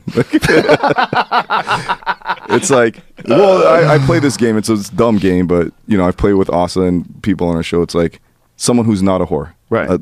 A person who has a regular job, bartender, fucking, I don't know, something where you make you're middle class. Mm-hmm. What does it cost for a person who's not a prostitute, who's single, who has a normal job, to just go up to them and go, I will pay any amount of money to fuck you? Is it the Robert Redford movie? Is it $1 million? And like, I go for a normal chick, like, I don't know, 20 grand, maybe 10 grand, 30 grand, something like. As long as they know that no one's going to find out. Yeah, no one will ever find out. That's the big thing. No, people they just don't want the shame. Right. And that's the real problem with the whole idea of prostitution is the shame. And every girl I asked, they're like, I don't know, 5 grand, 3 grand, 2 grand. I'm like, whoa, I shot it way too high. Like, all the guys always say something like 20 and up. Right. And all the girls or maybe it's just the women in my life. The guys, if you want to fuck the guy? No. When I ask guys, what do you think? What do they think the number would be? Now, this girl, when you said, now it's 5 grand, what did she say then? She said, go fuck yourself. Then so you didn't have sex with her? Then she called me back. And then she came and she fucked me. And then she didn't take the money. And she left. And I thought she forgot. I said, hey, you didn't take the money. It's still on the thing. She said, go fuck yourself. And then what? We have and we still fuck now. We have a weird relationship. What a good kid. Yeah. She's giving off freebies. So she was basically attracted to you. I don't know. Some sort of a strange way. This is the worst answer, but when you say what's the most ever paid, it's with my soul and time. Like, I mean, money. When money's no object for me, it's when people waste my fucking time and they play games with me and they suck my life force out. That's what costs me the most. You know? I want to get into something with you because you were involved in this gigantic fucking controversy, right? And knowing you, I know you, and I know the way you communicate, and I know the way you fuck around with things, and the way you talk about things. You told a story on your podcast, DVD ASA, about getting a massage therapist to give you a blowjob. Right. And by forcing her head onto your dick, face fucking her. And everybody decided that you were a rapist, that you had raped her, and that you faced this massive amount of backlash online.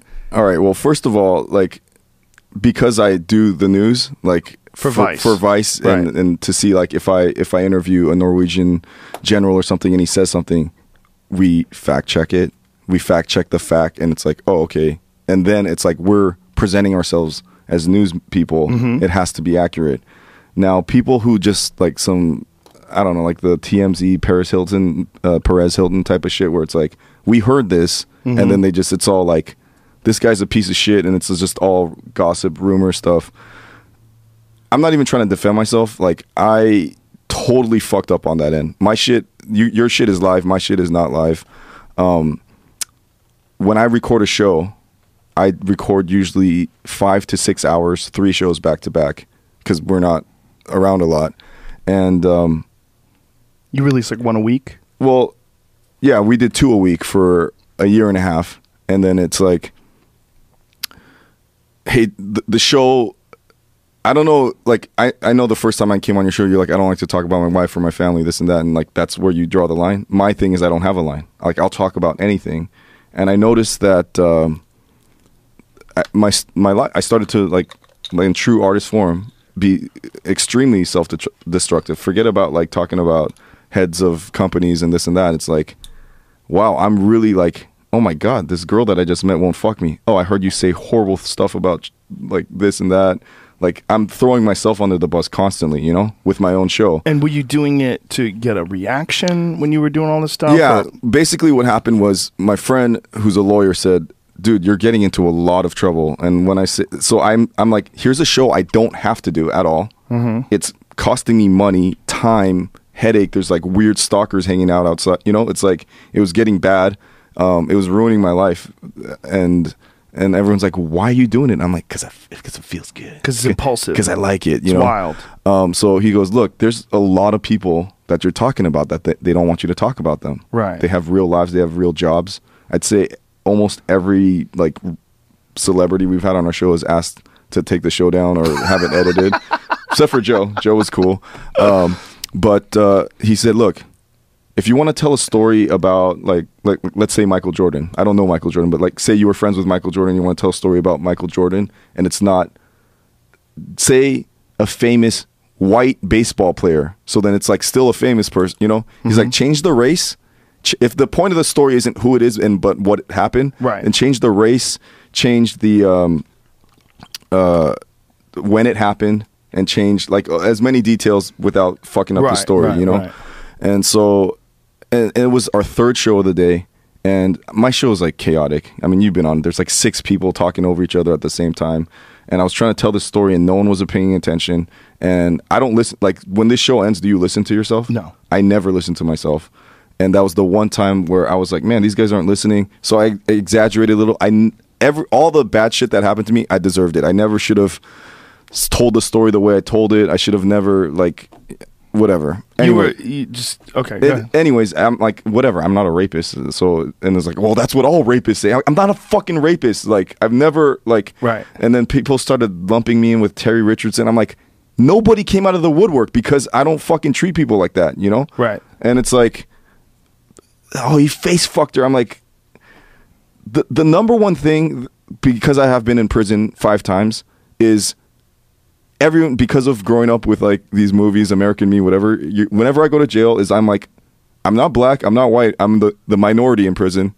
Someone's going to try to rape me, you know? So then I think, then the would you rather get fucked in your mouth or your ass? Or, you know, like those kind of questions. And yeah, I've been to prison 5 times. No one's ever tried to, I don't know, really try to fuck my ass or face fuck me. But did that disappoint you? A little bit. I felt a little bit, you know, I'm like, come on. Not a bad looking guy. But the show ended, and my manager comes in and goes, do you ever listen to your own show? I go, no. He goes, that was the worst sounding, like, he goes, I know you sort of exaggerated and told that story weird, like, you should just cut that out. I'm like, well, then I would be a hypocrite. Just put it out. No one gives a shit anyways. Then, you know, like all these blog gossiping bullshit, and they blow it out of proportion, and I'm like, wow, the show that I created in the first place, like, what happened was when all this Facebook shit happened, I went on Howard Stern where I talked for 2 hours unedited, right? And it was live. Then I went on Barbara Walters, and she butchered my thing and just took out like tidbits of parts. Out of context. Yeah, and I was like, fuck this. I'm going to have my own show where no one can ever fuck with me because it's going to be from my perspective. And what I did was I fucking shot myself in I'm like I'm the only person ever in a sex scandal where there's no victim except for myself, and I did it to myself. I'm like, there's no fucking one coming forward. They're like, wait, the feminists are like, wait till this chick comes forward and we're gonna all get behind her and pay her legal fees because Dave's rich. And I'm like, no one's coming forward. Like, there's nobody there. It's like the girl likes me, and I face fuck her like every week now. It's like. It's like face fucking is not rape. It's like it's like fun. They like, you know what happens when you don't want to face fuck somebody? You bite their dick off. That's what happens. Like that can happen. That is an option. So like when you were doing it, is it just you just get caught up in the moment? You're just trying to be entertaining, or you're trying to be controversial, to be exciting? I was really tired. This is exactly what happened. I was losing control of the show, and like, look, everyone always goes, "Why don't you just do your own show? You fucking talk forever. Why don't you do a show like, you know, Adam Carolla or Joe's, where it's just like you and like one other person or 2 other people? Why do you have like 10 guys on your show? You know?" And so I was just losing control of the show. It was tired. It was late, and I was like, I'm gonna say something a little bit more exaggerated so that they'll perk up their ears, which it did. They're like, oh, you know, and then look. And then the shitstorm started, and it's like, I was like, well, who cares? Like, I didn't do it. I didn't do anything. But from their point of view. No. So but think about it from the point of view of people that are listening to that, and, you know, the whole concept of rape culture that you're promoting. First of all, can I just say, during that whole thing, Joe is like the only one of like my celebrity buddies that like called me and was like, he was a good friend. So thank you for that. Well, you're welcome. Yeah. You know, first of all, I don't know if you raped somebody, but I don't think you ever would.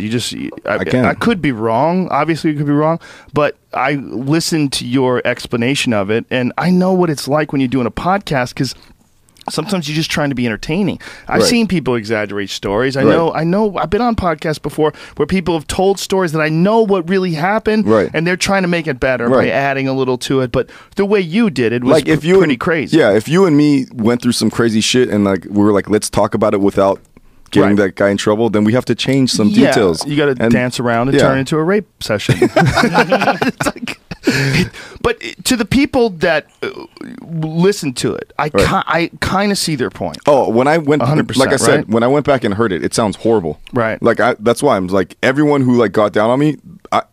I'm sorry. Like I deserve, like knowing who I am, and then like hearing like that thing, I was like, whoa, that sounds bad. Like so, you know. But my defense, my delusional defense of like, but I didn't do it. It's like if I said anything, it just sounds. Anytime anyone tries to defend themselves, it sounds horrible. I was like, whatever. I mean, I totally understand what you're saying. So, and I understand it from a point of someone who does podcasts too. That you can say things sometimes that you don't mean it. Even you're just trying to be fun or titillating, or in your case, trying to be really controversial to change the tone of the room. You just fucked up. You know, Patrice O'Neal was talking about something once where he was talking about people trying to be funny, that sometimes people say like really offensive things, that they're trying to be funny and it fails, and that they're a horrible person. Right. And he's like, but if they said something that wasn't offensive and funny, and it succeeded and made you laugh, right. It comes from the same place. It comes from this place of trying to make something entertaining.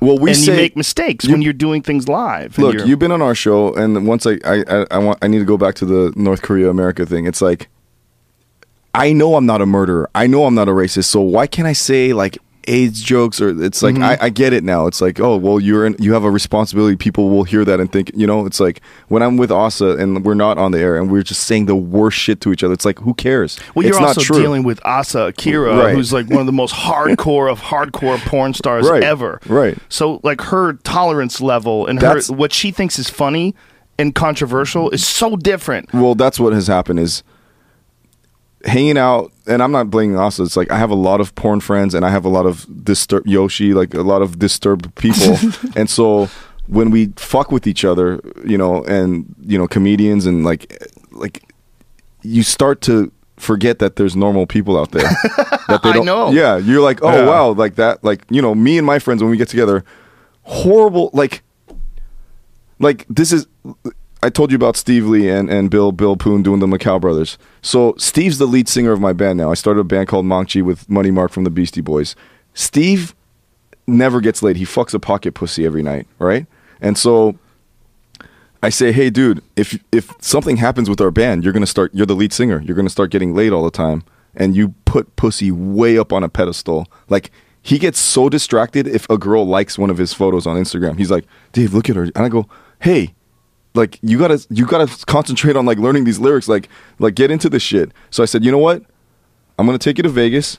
We're gonna have a old school, like when I was in the height of my gambling. We're gonna have an old school orgy, and you're gonna fuck nonstop, and you're gonna learn that pussy it's just sex. It's not like this, you know. And he's like, I'm all for that, Dave. So. Thumbs up. I'll show you a cool video after. So we go to Vegas and he's getting his dick sucked by two women at the same time, going, Dave, this is amazing. Oh my God, this is so warm and wet. This is like the best feeling ever. Like, and it's he's having the best time. And he's like, oh wow, I've never had a threesome before. I go, there's another one coming. So he had like one threesome after the next. He's just and like I'm on the bed just filming it for him because I'm like, dude, you'll want to watch this later. I'm like, every time you think like, oh, like this girl, whatever, like, right, like just remember you getting one ball in her mouth, one ball in this other chick's mouth, and you ever see? This is a little bit off topic, but you ever see that Seinfeld where the guy converts to Judaism so he could tell Jew jokes? So I'm sitting on the bed filming Steve get his dick sucked by two women, and one of them stops and he starts fucking one chick. And she's like, look at his butt. It's so cute. I go, yeah, Steve's got a really cute butt. And she goes, should I stick my finger in it?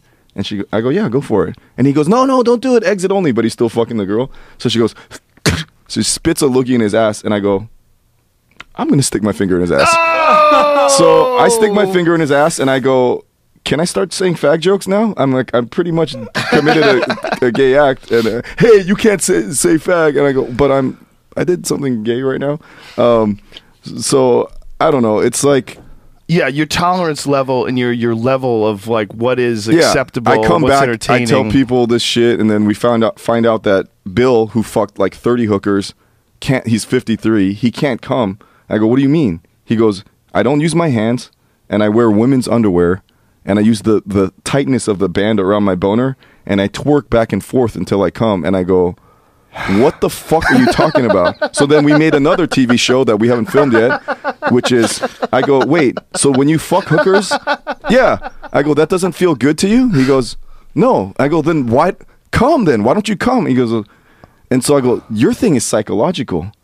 You, what is it? He's like, and I go, is it something like where you feel like the girl doesn't deserve your cum or something? So I made a whole new TV show for him called Girlfriend Experience, and I'm sending him to Colombia. And I paid a model like that looks like Sofia Vergara.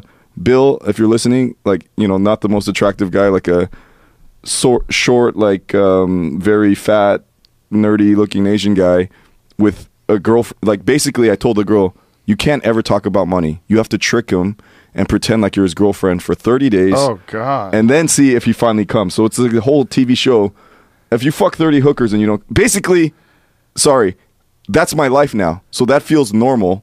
So when I talk about this shit with you or my friends, it's like, whatever, that's weird. We just talked about an Asian guy that twerks in women's panties to come. And then you're like, oh, wait, maybe this isn't polite dinner conversation. Maybe, like, my worldview's a little bit skewed and it's a little, you know, it's like, you know, it's like, you know, I'm not the best person to bring to, like, a dinner party with wives and stuff, you know, like. Yeah, that's definitely not polite dinner conversation. Right. So it's like, I don't know. And you've been on our show. It's like when you go in that room and the doors close and then everyone just starts fucking, you forget that another world exists, you know? Yeah, when everybody starts talking about crazy shit, yeah, you sort of like get into that mode and it becomes acceptable. Like, right. If you're around people that never swear and someone right. walks in the room and says fuck, it's like, oh, right. Oh my goodness. Right. But if you're around people that are constantly swearing, it doesn't even, like this conversation here, right. nothing's registered. Right. Like when you'll say this fucking this or that, yeah. It means nothing. But if the president said it in a speech, right. you personally be like, right. whoa, he just said fuck. And so I was like, you get used to it. Maybe I gave myself too much credit. I'm like, hey, I've developed I've branded myself as a fucking crazy artist guy and I can do anything. And I'm like, oh, I guess not. You know, it's like, you know, like when you tell someone you're an artist, like it's sort of like free, like you can do whatever. Like, but not rape. That's where I know you're victimizing. Well, I someone. found out. Yeah, like you made a mistake. My whole thing is like, I'm around a lot, you know, and I'm not saying this at all to get sympathy, but like I get raped all the time. I like women grab and touch me and do shit to me that I don't want, and it doesn't count because I'm a guy, and I'm not even. Please, I'm not saying it all because like I like it. Whether it's rape or not, it's like, yeah, I got molested, all this shit. It's like, how's it molesting you if you like it? Because I don't want it, and then it's like I like that I don't. Joe, are we so simple that we can't have conflicting emotions at the same time? I love and hate you at the same time. No, when it starts, I'm like, I definitely don't want this chick to be touching me, and then it's like, then it feels good. Well, I'm a sick person. I'm a sick, demented person, right. And well, that was part of what you were talking about when you were talking about this experience. Like you were talking about the fact that it might be kind of rapey was what got you off, and you were saying that. Again, you're around a bunch of fucking perverts who are all Asa was trying to take it to the next level. Asa was like, so you're a rapist? And I was like, yes, I'm a rapist. And it's like, no, I'm not a rapist. Right. But it's like, I know I'm not, so we're joking. And you kind of forget also that a lot of other people that don't understand your sensibility are going to be listening to this. Right, exactly. You assume that the people that get it are like on my message board. My message board is like this ridiculous message board, and some of the subjects are just so like. But everybody kind of understands the tone of the board, so they'll say something really fucked up. And if it was on any other message board, people might like read it and go, "What the fuck did this guy just say?" But it became normal. Well, yeah, I still am not there yet. It's like when I get new fans from like being on the Bourdain show, or if I'm reporting the next Cold War coming, that's serious shit.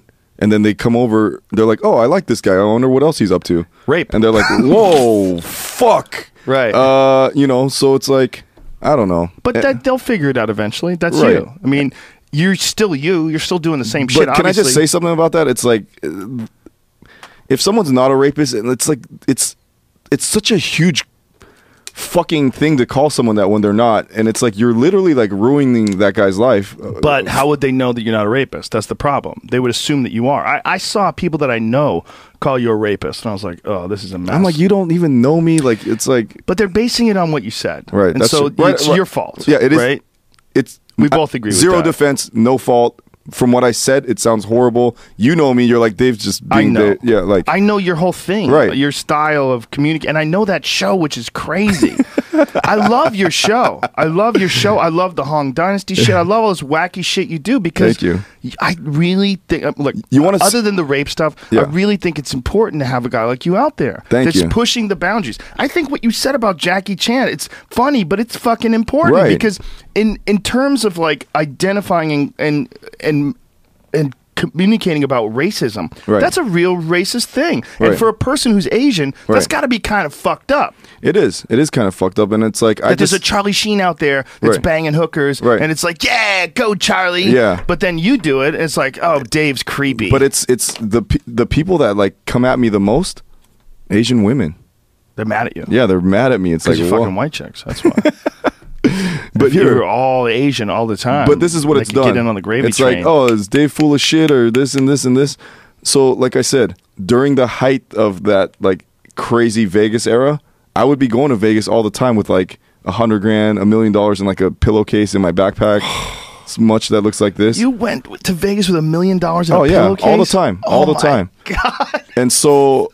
That's the most money I've ever seen in my life, by the way. I've never seen $100,000. So check this out, Joe. I'm cleaning my room for the first time in 7 years since I lived in my hoarder's nest. It's just filthy. I find a shoebox and I'm like, oh, $100,000 from the Vegas era, and I go, fuck, Critter. I don't want to get into how much shit he does for me, but I sat here tearing him down about what a horrible personal trainer he does. Shit that like I can't even talk about here. That's like he's my I love lime him. Shovels hole. Yeah. So I just gave him this. I was like, you take this because you're the fucking man. He's like, I don't want your dirty money. He's like, I don't want to get. I'm not a whore. Like I'm not gonna get paid for the whatever. So I was like, let's do it for all the people that go. If I was, I know $100,000 isn't a like $1 million, but it's like it's a lot of money. It's get a kid out of debt. Whatever. Yeah. And so all these people complaining, well, if I was rich or this and that, or it's easy, or because I did, so this $100,000 cash, like this, I'm just going to give it to someone. Okay. It's not like some weird, like, oh, fill out this form and we take half, or I'm just going to give it to you. But you have to go around the United States and you got to do Critter put all these clues in place. And immediately they're like, well, we're not rich like you. I go, I've traveled around the United States for nothing. And they're like, oh, well, like, we have lives, we have jobs. I go, it's $100,000. That's why you would do it. And so, and with all this shit, they're like, we never even know if this guy's serious or not. So I'm putting $100,000 up in this Critters cross-country cash contest, scavenger hunt. That's what it's called? 10 people are playing. Only 10? 10 people are playing. I bet there's more now. Well, yeah, I mean, I wanted Critters cross-country cash contest. All the details are at DVDASA.com.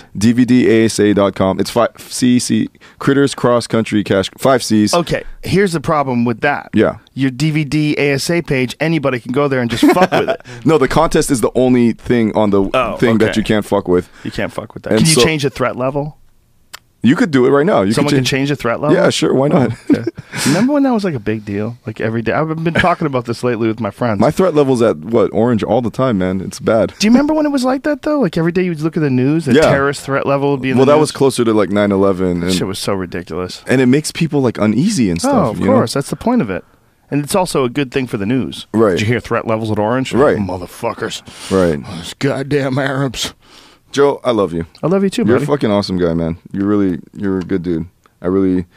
It helps me to come on the show and talk to you about this stuff because I know like you go through a lot of the similar shit. Like everyone wanted to know like why I'm so calm in the last 3 months. It's because I took my show down, and it's not for any reason that people think. It's like literally like I was sitting at home one day and like there was a glitch on our website and they're like, oh, the next episode can't go up tomorrow. I'm like, why? He's like, oh, we gotta call a guy and fix this thing.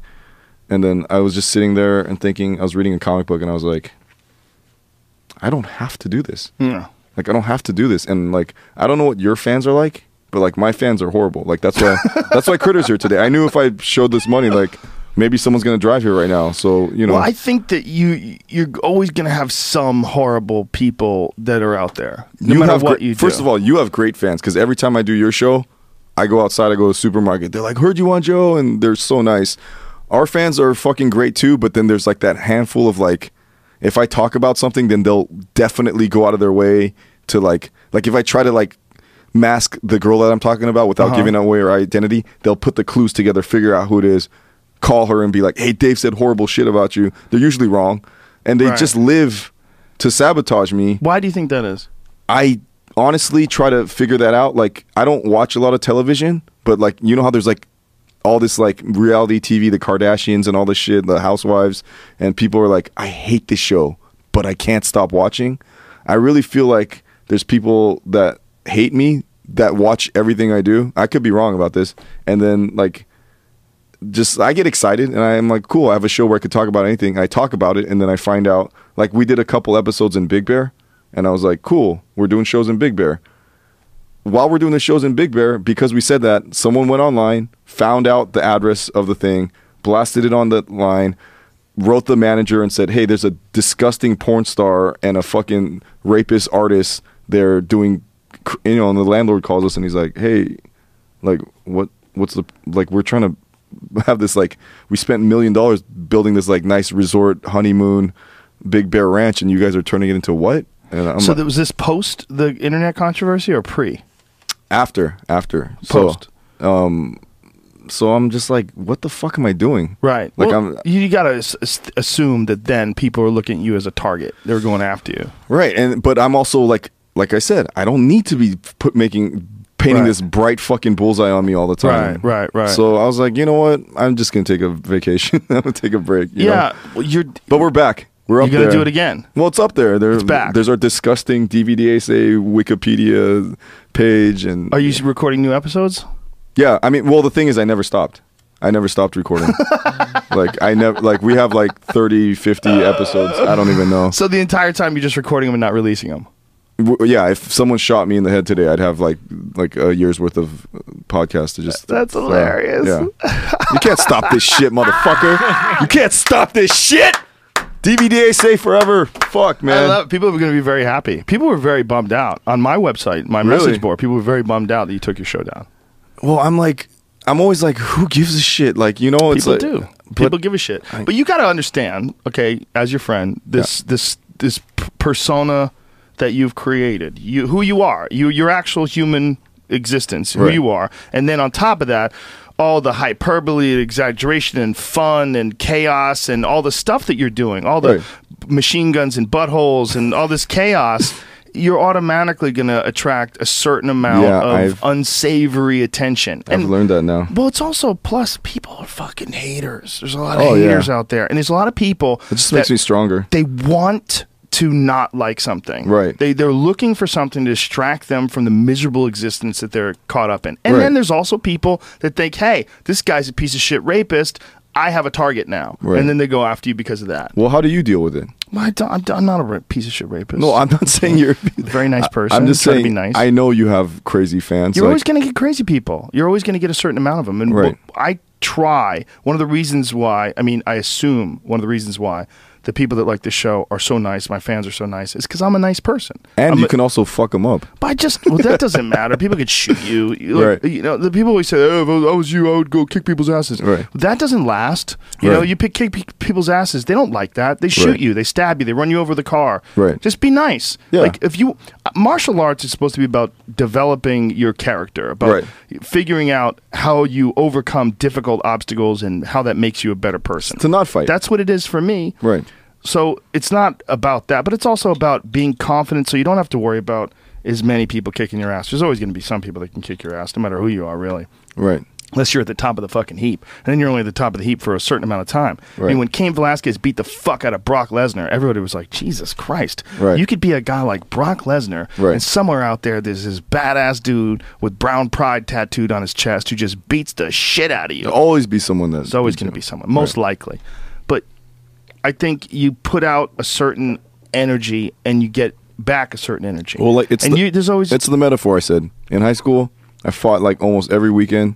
Didn't win 90% of them. Still did it. So it's like if that says anything about you.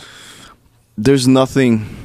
I mean, short of like putting a bullet in my head, there's nothing like you getting in that black guy putting you in the thing and humiliating you. It's like I've been embarrassed, humiliated. I've been called a rapist. I've lost love and finance, and anything bad you can do to me. I've been in jail.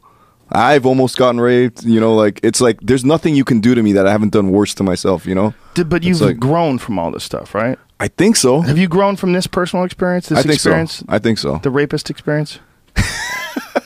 The virtual rapist experience? Yeah. But you know that putting that out there now, even though it's innocent and you're trying to entertain. Look, when I, like, the stand-up thing that I threw up on VidMe, it's like the first time I tried it. Like, you could see I'm shaky. I'm trying to find words. Like, broadcasting, I don't know how many episodes you're up now, like 600 or something, like, and you've been on TV. Like I've been a quiet guy drawing werewolves my whole life, right? And I've just started to do this shit. I'm trying to figure out who I am. I'm trying to, I'm learning. And I don't mind. I don't mind people judging me as I learn, and I know that's gonna happen with the haters and stuff. But it's like, look, if you want to hate on me, go ahead. I'm sorry if it didn't turn out exactly the way you wanted. I'm sorry if I offended you. Actually, I'm not. I'm not sorry if I offended you. But it's just like, I'm learning. I have my heroes like Stern and whoever growing up. It's like there's a little bit of emulation, but then there's also like I want to be my own person. So I'm trying, I'm trying to figure out my voice, and in the meantime, like, yeah, I'm falling, I'm failing here. So I hopefully I'm learning from this experience. Well, it's also there's I don't know if there's an art or a skill to being in the public eye and expressing yourself, because I have not mastered that yet.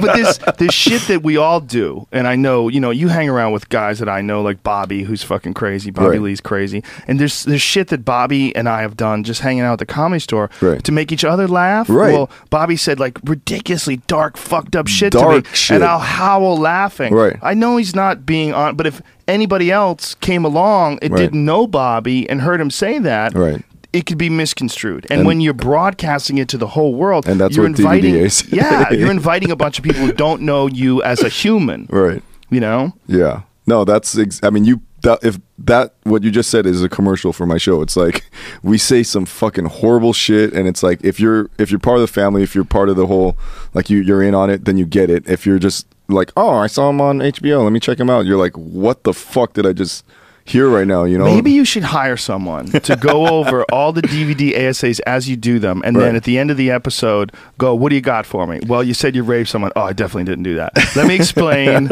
I was bullshitting there. Well, you said you robbed some gangsters and you fucked them in the ass with a dildo. Well, I didn't. Right. But I can't talk about that story. We solved the problem. I don't need to hire anyone. DVD ASA, if you go to DVDASA.com, you can like listen to it on iTunes or whatever. But if you want to watch it, it's on that VidMe site now, because like I don't want to censor anything. We broadcast from an insane asylum now. It's from a real insane asylum? From inside an insane asylum, and so it's like, hey, guess what? I'm fucking crazy. How do you get to an insane asylum? Look at the thing right now. Okay. Hey, big bucks gets you whatever you need. Really? Yeah, check it out. Where does it say it? This is a whole thing now. It's all black dicks. Ever since the show started, your entire website has been changed. I'm looking for it. What am I looking at?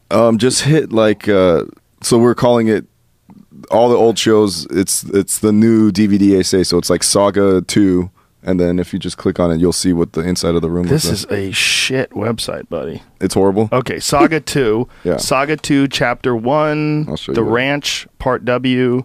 Sardines. Chapter 2, Sardines. Here, I'll show you what it looks like. But what are we looking for here? Oh yeah, just play it off YouTube or VidMe or whatever. I'll show you they're all inside an insane. It's probably crashing right now because all the people going to it. That's probably what's happening. Oh, shit. You probably got thousands of people visiting it right now. Yeah, I mean, we put it up on YouTube, but it's censored, and then we have it on VidMe uncensored.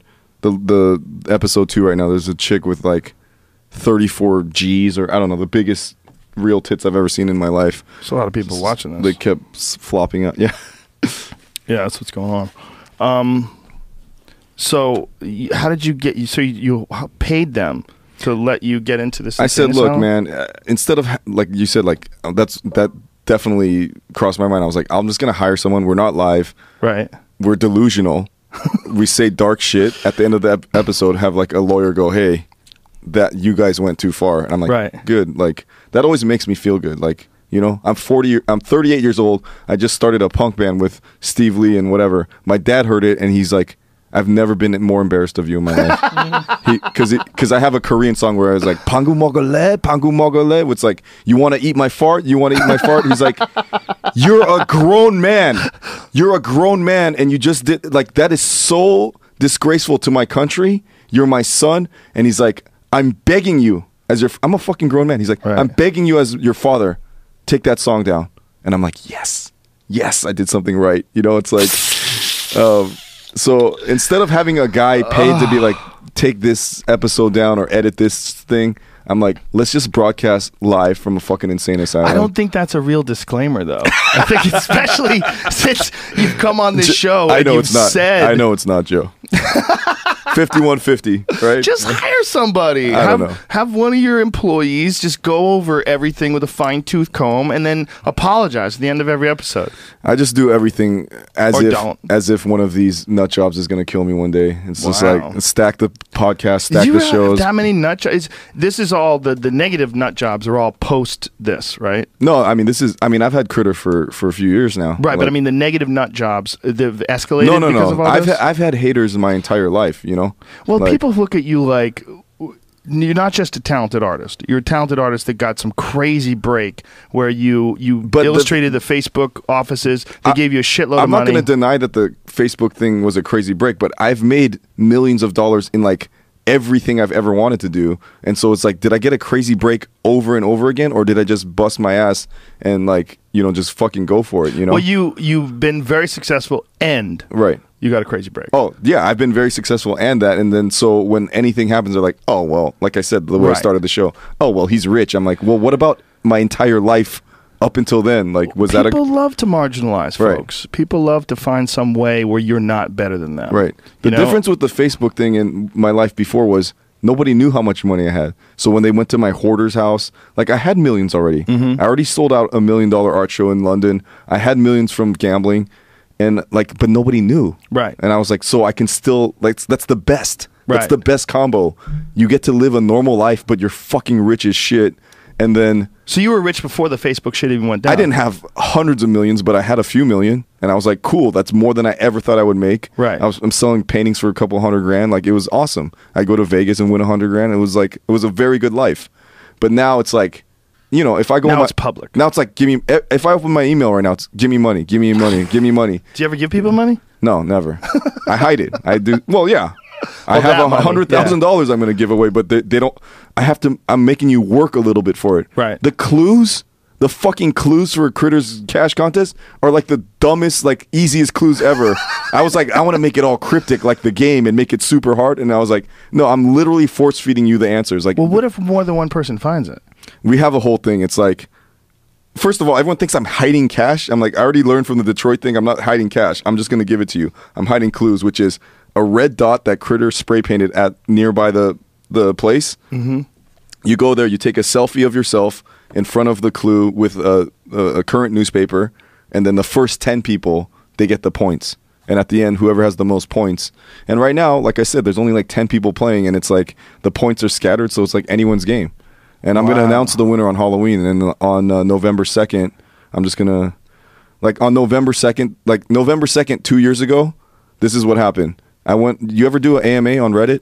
Yes. So I didn't even know what Reddit was. And everyone's like, it's the front page of the internet. It's the front. I go, okay, so what does that mean? And they're like, you upvote. And I learned what Reddit was. So I said, I'm going to do an AMA. I'm like, hey, everyone, I'm David Choe. I'm an artist. I used to be a thief. I'm a gambler. I won all this Facebook money. Da-da-da-da. Ask me anything.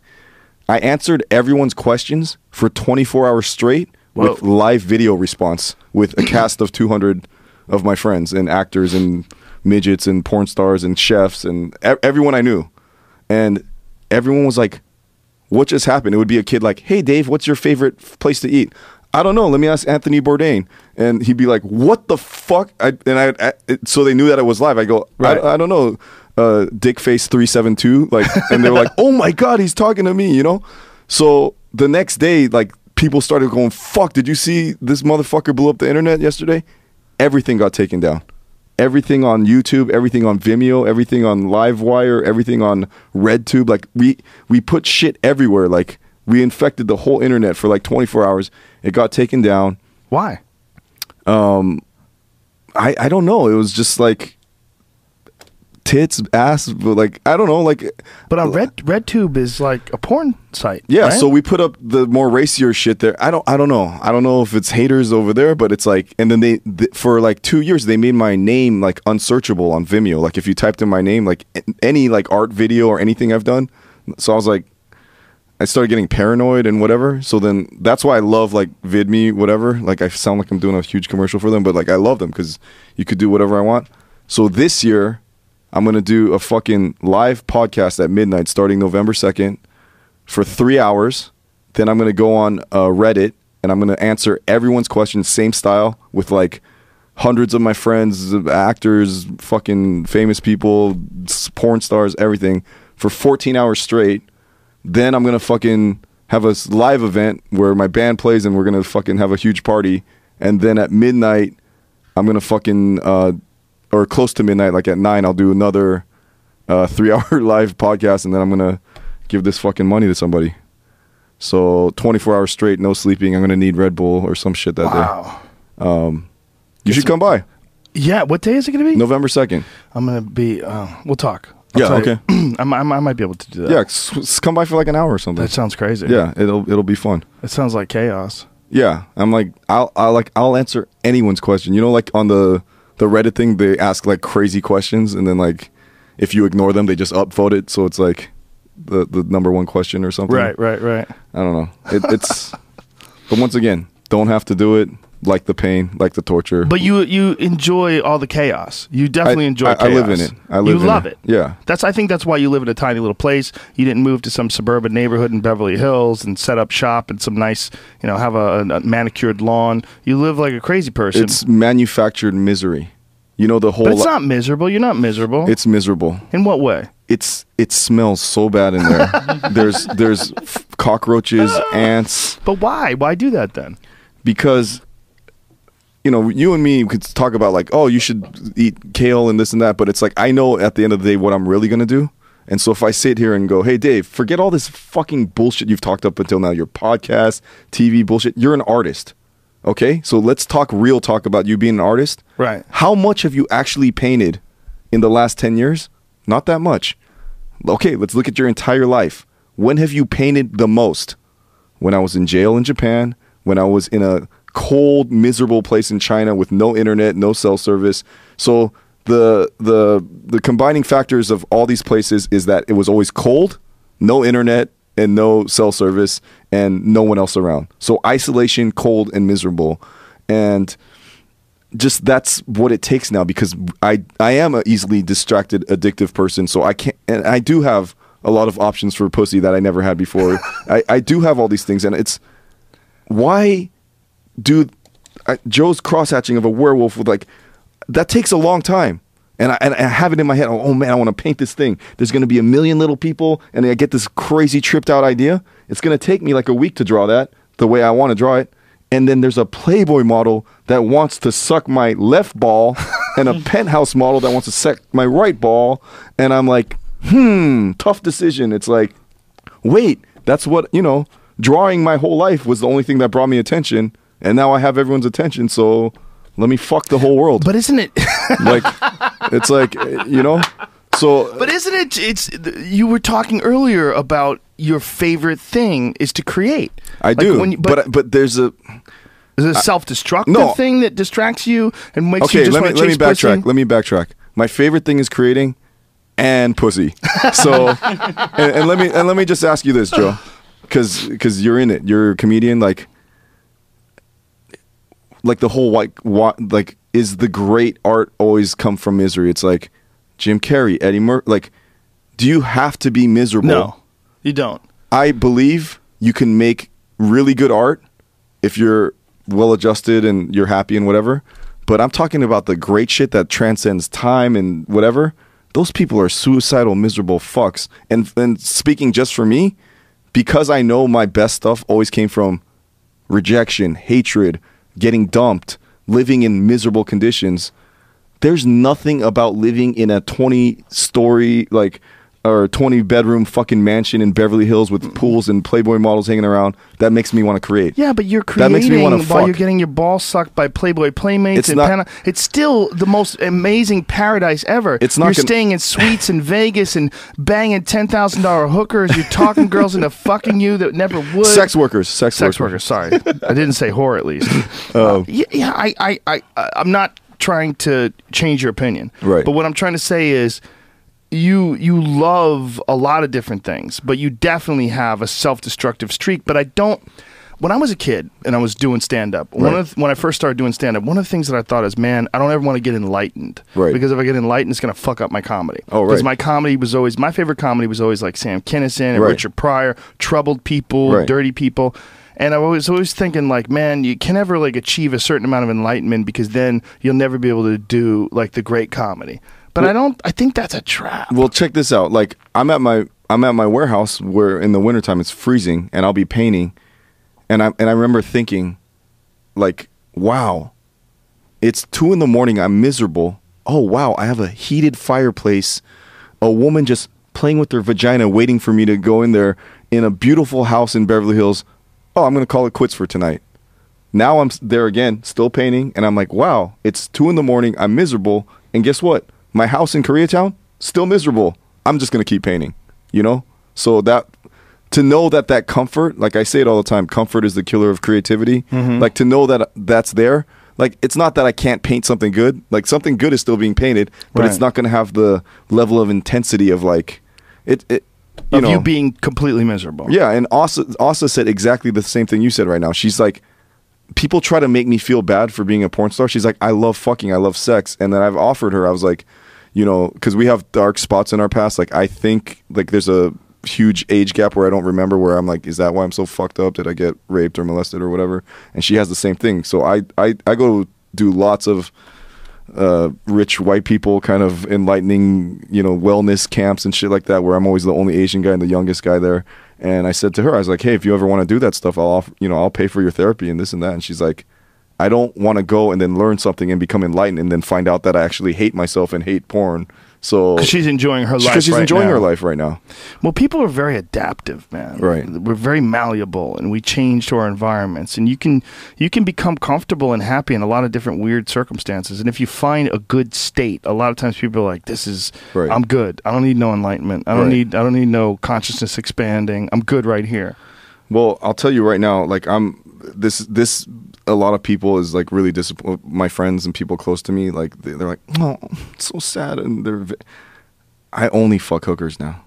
Like, I don't, like, I've given up. Like, I don't even want to say given up, because I am adaptive, and what I'm telling you right now could change tomorrow. Mm-hmm. But as of right now, I am working on animation, TV shows, my podcast, painting, working on my next book. It's like, there's no time in there for a real relationship for kids. I can afford, like, when you say, why don't you just buy the best trainer, the best nutritionist? I go, guess what? I'm paying for the best pussy. And like, well, you got to pay for it. I go, yeah, I'm rich. Yeah, but they don't love you. I go, you could have fooled me. The way these women suck my dick, like, the woman who sucks my dick, like, that's in love with me, that wants to have my children, like, when you give a woman fucking $2,000 and she needs it, and she knows if she sucks it really good that there's $2,000 coming the next week, she's sucking it like she's in love with you. Like, it's like that dick is like her lifeline, and it feels pretty good. And guess what? And you've heard this before. You're not paying them for that. You're paying them to leave. So I get my dick sucked amazingly, like the chick is in her honeymoon phase. Like the fucking veins on my dick are like a lifeline UV into her system. Then she leaves, and I spend all night writing, drawing, creating. There's no like, you were up all night, you didn't call, you didn't check in, you didn't take me out. And I'm like, I am fucking creating so much right now, still fulfilling my disgusting sexual needs. And then at the end of the night, I cap it off with another blowjob from a different chick. It's like, I'm sorry if that upsets you. If you're like, oh, well, and it's the women. They get upset. They go. But I don't see anything wrong with what you're doing. This is why. First of all, I don't it's either. absolutely voluntary. Everybody's voluntary. No one's doing anything against their will. Right. They want the money. You Right. want to get your dick sucked. It's an awesome exchange. Yeah. You know, I have a real problem with prostitution being illegal. And this Right. is coming from a guy who has daughters. I mean, Right. I don't want my daughters to be prostitutes, Right. but I also don't want them working at fucking Denny's. I don't want them working as garbage people. Well, like I said, the women I'm fucking aren't like. I mean, they're sex workers. they're not like hookers I find on the street or like I go online. They're just people I know that I've offered them money. Oh, so you've like created hookers. I created them. Wow. I So made they them. only work for you. Well, who knows? Sort of. Maybe. Who knows? Maybe I lit something up inside them. That's a great gig, though. Yeah, If you, I mean, look, there's a friend that like I'm paying you money to get away from me. Yeah. I really like you. You know, it's not just like, where's the money and looking at the clock. It's like, I like you. We had a good time. Use this money, go to real estate school or like whatever Right. you're going to do. But I need my time now. That's what I'm paying for. As a Right. rich guy, I value my time. And that's why when you said earlier, what's the most you ever paid? It's like when I do fall in love and catch feelings, the worst STD you can catch. It's like, oh, fuck. I just wasted 3 months with a bitch that just fucked with my shit and like is like trying to like play games with me and fuck me over. And it's that like, can happen, right? Yeah. That can happen. It can really happen. And it can really fuck you up if you get involved with someone who's manipulative, who wants to control you. and I live in LA, dude. I live in LA, you know? Yeah. And you've got money. So you're a target. Look, Joe, I feel You're like a catch. I feel like I'm a soldier and I'm like in a war and I'm like, Chris Rock has this joke, right? He's like, you don't want to be the first anything. You don't want to be the first black president. You don't want to be the first black baseball player. He's like, I'm butchering his joke right now, but he's like, do you want to be Jackie Robinson, nigger, this, or you want to be Daryl Strawberry, coke, blonde whores, like, Right, you know, right, it's right. like, so. Like when I'm sitting here going, who was the only Asian guy that fucked the white chick on TV? It's like one guy, Stephen Yoon, and it's like we're like sort of the first everything, you know? So it's a little bit stressful. I'd rather be like 10 other weird, wacky Asian guys and then like, you know, and Jackie Chan doesn't count. I'd rather be like number 10 or 20 down the list, you know? Like I don't want to be the guy in the forefront, but guess what? I'm not complaining. I am complaining, but I'm here. I'm going to do my job and I'm going to do it as best I can, you know? If I had an armchair psychoanalyze you, I would say that you spend a lot of time conflicting with other people's expectations and opinions of you. Very conflicted. But why? Because you seem so free when you do your own thing. But now this is the question. Right. Is part of what makes you enjoy your life the fact that you reject these other people's expectations and their definitions of you, and you get to live free on your own, and you're proving that you're successful. You're creating great art. You're having fun. Your podcast is well received. Right. You're getting all this attention. You're David motherfucking Choe. Right. On top of the fact that all these people want you, your dad's calling you, you're embarrassing our country, you're fucking everything up. Girls are mad at you. You're Right. only fucking hookers. You're a piece of shit. Right. And meanwhile, you're creating all this great art, and you're living in chaos and squalor. When you've got, I'm George Costanza. I'm the guy. you're not that I'm guy. I'm the guy that you're takes. David fucking Choe. This is, you're gonna laugh. So recently, I was having sex with this girl that has a lot of lines on her hands. Like Lines? like not wrinkles, but a lot of these okay. lines. So I said, hey, that like a lot, like hundreds of Like unusual? Yeah, unusual. So I said, hey, you've ever been to a palm reader? So she said no. So I said, let's go to a palm reader. So we went to the palm reader, and I was like, fuck, I'll get my palm read too. And she goes, what are you? I go, I'm left-handed. She goes, let me see your right hand first. And so I flip my hand over, and she goes, wow, very enlightened internally. Inside, like not much bothers you, very evolved, like. And I go, okay. And she goes, flip over your left hand. She goes, whoa. Externally, you fucking complain about everything, and you whine and you bitch, and your mouth is very blunt, and you get in a lot of trouble. And it's like, I didn't grow up around Koreans. I grew up around Jews. So that whole like Larry David humor, like the whole Woody Allen shit, that's what I grew up around. So yeah, I can sit here and like fucking complain about everything, but at the end of the day, you're right, and it doesn't fucking bother me. I am very free. I can just in 1 second say fuck this podcast and just quit it. Like, But what I'm saying is, I think part of what makes you happy is this battle. Definitely. Well, that's just being Korean. I mean, there's nothing I could do about that. Really? Yeah. Being Korean makes you want to fight against things? I talked to Bourdain about this on the show. It's like they probably have it in every culture, their own version of it, but in Korean it's called Han.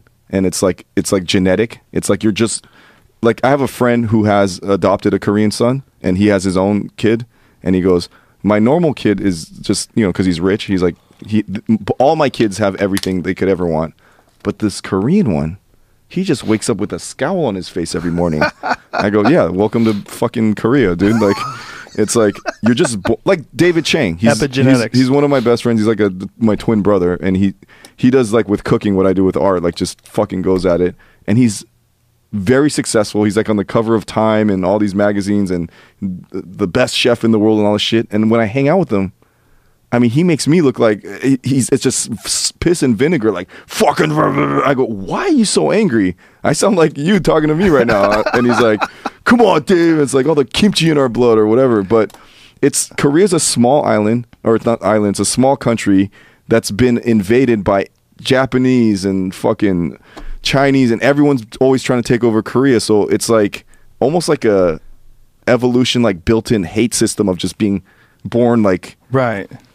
Taekwondo. Hard workers, man. Yeah, hard workers. It's like I don't know. There's a lot of similarities between Jews and Koreans, I think, on that end. You know, I grew up with a lot of Koreans. Yeah, so you know what I'm talking Taekwondo about. environment. You know what I'm talking about right now. I mean, I was around Koreans constantly. They're loud, you know. The other thing about them is I've never met more people like as a group that are more dedicated to hard work. And Right. like, if you don't work hard, if you're not miserable from working hard all the time, Right. you feel like a piece of shit. Right. Like, I had a friend. He was on the national. My friend Jungsik Chang. Yeah. He was a national Taekwondo champion, Right. and at the same time, he was going through his fucking residency, Yeah. medical residency. Right. So this guy was always tired. Right. This is how I would see him, like this. Always tired, and then he Right. would just fucking work out really Go hard, for it. and then be exhausted. Right. He would be at school and he was training, so Right. he would like be studying all day, Right. and then he would run upstairs. He'd run up the flights of stairs at the university. Right. He was constantly tired, constantly miserable, but he felt like if he didn't live like that, Right, and he I have couldn't be happy. That's in me. That's in my blood. And so let me take it straight down to comedy, and let me get racist for a second. I mean, people ask, I'm sure they ask you, who's your favorite comedian? I'm like, okay, forget specifics. Who's your favorite comedian? Blacks, Jews, and Koreans. What Koreans? What Koreans? Well, it's like Bobby Lee. Right. Like, okay, so if I take it just to Asians, there's not like Chinese comedian. I mean, there are. Right. But there's no Japanese big. It's like all the big funny comedians that are successful in America are Bobby Lee, Dr. Ken Jeong. Like they're all Korean. Right. You know. But I think it's this like is this assimilation. Yeah. Why aren't there Japanese big comedians? I mean, I can't think of one right now. Or why aren't there huge Chinese? And why are there so many Jewish comedians? Well, they've been here longer. Persecution, this torment, part of the culture. Why is Howard Stern miserable? Why is Jerry Seinfeld miserable? Why is Larry David miserable? They're so rich. Right. You have nothing to complain about. You're a billionaire. Why? And that's like sort of like what you're asking me right now. I don't know why I'm so angry. It's just there. But it's like, it's just like, I don't know how to define, like, I don't know why Jews are so funny. I don't know why Koreans are so funny. I don't know why blacks are so funny. But what do they have in common? Persecution. Misery. And don't you think, though, that like as Japanese and Chinese, like as generations go on, they become more assimilated, especially because of the internet. You're Right. going to see more and more Chinese comedians, more Japanese comedians, things along those lines. Don't you think? Like as they become more entrenched in the art form.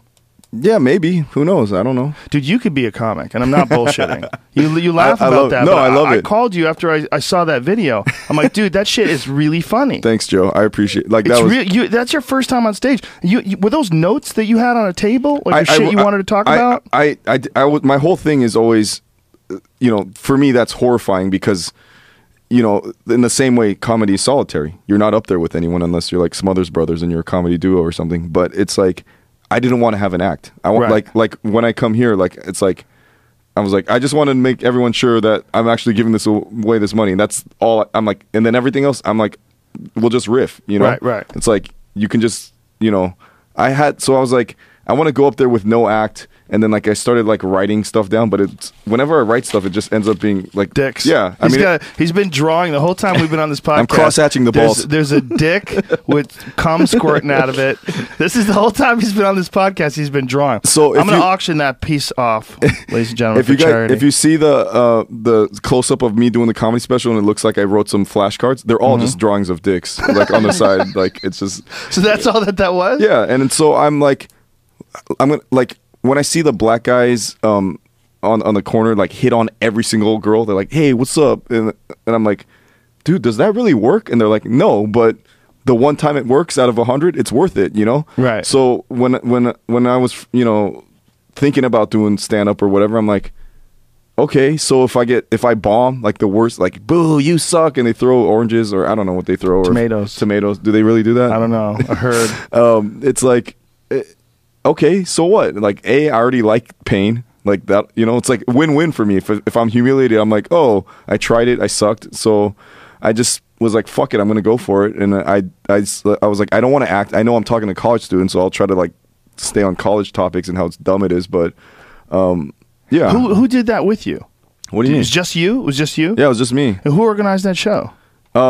So I get asked to colleges to talk about like art and whatever, right? And I never do it. I used to do it a long time ago, and then it's like, someone's like, Dave, it's very like almost like motivational Tony Robbins kind of speaking kind of shit, and I was like some Tom Vu shit. Be like me, you'll make the money, and I was like,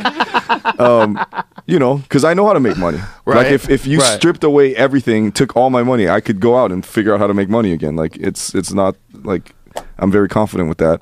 So, when they approached me, they were like, "Hey, we would like to speak. You like to speak at UCLA. It's very prestigious. Bill Clinton, Dave Chappelle, Michael Moore, all these people did it." And I was like, "Well, what do you want me to do?" And they're like, "Talk about whatever you want." I go, "Well, then I'm going to try stand up." And they're like, "Oh, we didn't know you were a comedian." I go, "I'm not." And they go, "This is awkward." And I go, "Well, what do you mean? Like you're going to tell jokes and stuff?" And I was like, "Yeah, sure. Why not?" And they're like, yeah, all right, cool. So and you wore a nice red suit. Yeah, and since I did that, I did it 5 more times, and it's like it's so fun. I can't. Did you do it in Hawaii with Bobby Lee? I did it in Hawaii. He that fucking asshole. So he's like, before the show, he's like, David, I get it. You're like a weird Warhol, like artsy fucking faggy dude. I get it, but you don't speak the language of comedy. You don't speak I need a real opener, Dave. Not you and my fucking brother touching each other's dick. He's like, I need I need the audience to get ready for when I get on stage. Like, I don't want you up there doing some weird artsy fucking fake rape shit or whatever. Like, I need a real comedian. And I go, fuck you, dude. Fuck you. You're such a piece of shit. And he goes, it was last minute. He couldn't find anyone. And I said, hey, fuckface, guess what? I've seen your stand up 10 times. I have your act memorized. I'm going to do your exact act before you got to go. What the fuck are you going to do about it? And his face changes. He goes, because he thought, that's me being delusional. He thought it would be funny. He's like, don't do that, Dave. He goes, that's like me going to your, like if I had an art show or if you had an art show and I had like the counterfeit of that right next door, I'm like, cool, then I would just paint something else. Like you as a real comedian, if I just sabotage your whole act, should be able to go up there and talk about weird Hawaiian shit or like anything, because he's funny enough. And I that's me being a weird guy, like trying to push him. And he's like, please don't do that. And I'm like, I'm not going to do that, you asshole. So I go up and he's just like, can you do it? Can you do 10 minutes? I'm like, dude, I did 2 hours at UCLA without fucking any notes or anything. Like and they had to kick me off the stage. I could have gone 4 hours. And I hear those like Chappelle and those guys do like the 14-hour. Like, those are never good. Yeah. Yeah. So I go up there and it's me and I did like a Smothers Brothers comedy routine with his brother. Like we just riffed off each other on all the weird shit that happened just on the flight to Hawaii. And so we're just killing. And he's on the side of the stage and he's like, it was like a movie. He's like, get him off the stage. They're fucking killing. I don't want to follow that. And I was like, yes. He didn't want to follow He didn't want to follow us. If you're listening right now, Bobby, fuck you, motherfucker. Whoa. I fucking killed your ass, you little bitch. Bobby. No, Bobby killed after us. He's the fucking... I love him. He's just fucking... That's what I'm He's talking the real about. deal. He goes for it, you know. Yeah, Bobby Lee's the real deal. Yeah. He's really crazy. The first time I met Bobby, fuck, it was like the 90s. And Bobby was in San Diego. He wasn't on Mad TV. He wasn't doing anything back then. He was just doing stand-up at the Comedy Store in La Jolla. Yeah. This is probably like, 95 or something? Right. 96 maybe? I don't know. Long time ago. Right. And it was with a bunch of comics who went to a strip club. And there's these Mexican gangbangers at the strip club. And one of them had long hair and tattoos on his face. And This is Right. in the 90s. He had tattooed tears on his face. Right. And he had eyes. Like, he had these eyes. You looked into him. You knew this motherfucker had seen some shit. Right. I don't know if he'd killed people. Right. I don't know what. I mean, I'm just guessing. But if I Right. had to guess, fuck yeah, he's killed people. Right. And Bobby somehow or another insulted him by talking to his girl. Like, there was a girl that, like, maybe it was his girlfriend, Right. who was a dancer there, and Bobby talked to the girl. Yeah.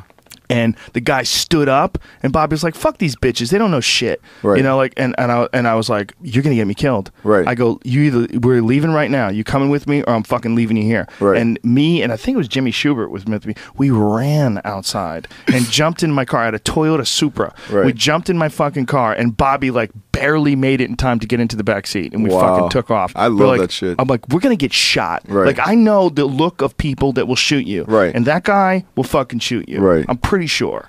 But he, in a similar way, he has this weird Korean energy and like a real artist, like a real he says Self-destructive, completely. super self-destructive. He told some stories on the podcast about going down to Mexico Right. in the middle of like filming Mad TV. Right. He would leave the set, go down to Mexico, do drugs. He was Right. carrying a fucking kitchen knife. Right. Get hookers. Yeah. Come back, gacked out of his fucking mind, Right. holding on to the knife, just completely wired to the gills, like at Mad TV. I love with that a guy. giant knife on him. He's just so fucking crazy. Yeah. But yeah, the same kind of like the rebellion against this ultra suppressive childhood. Yeah, for sure.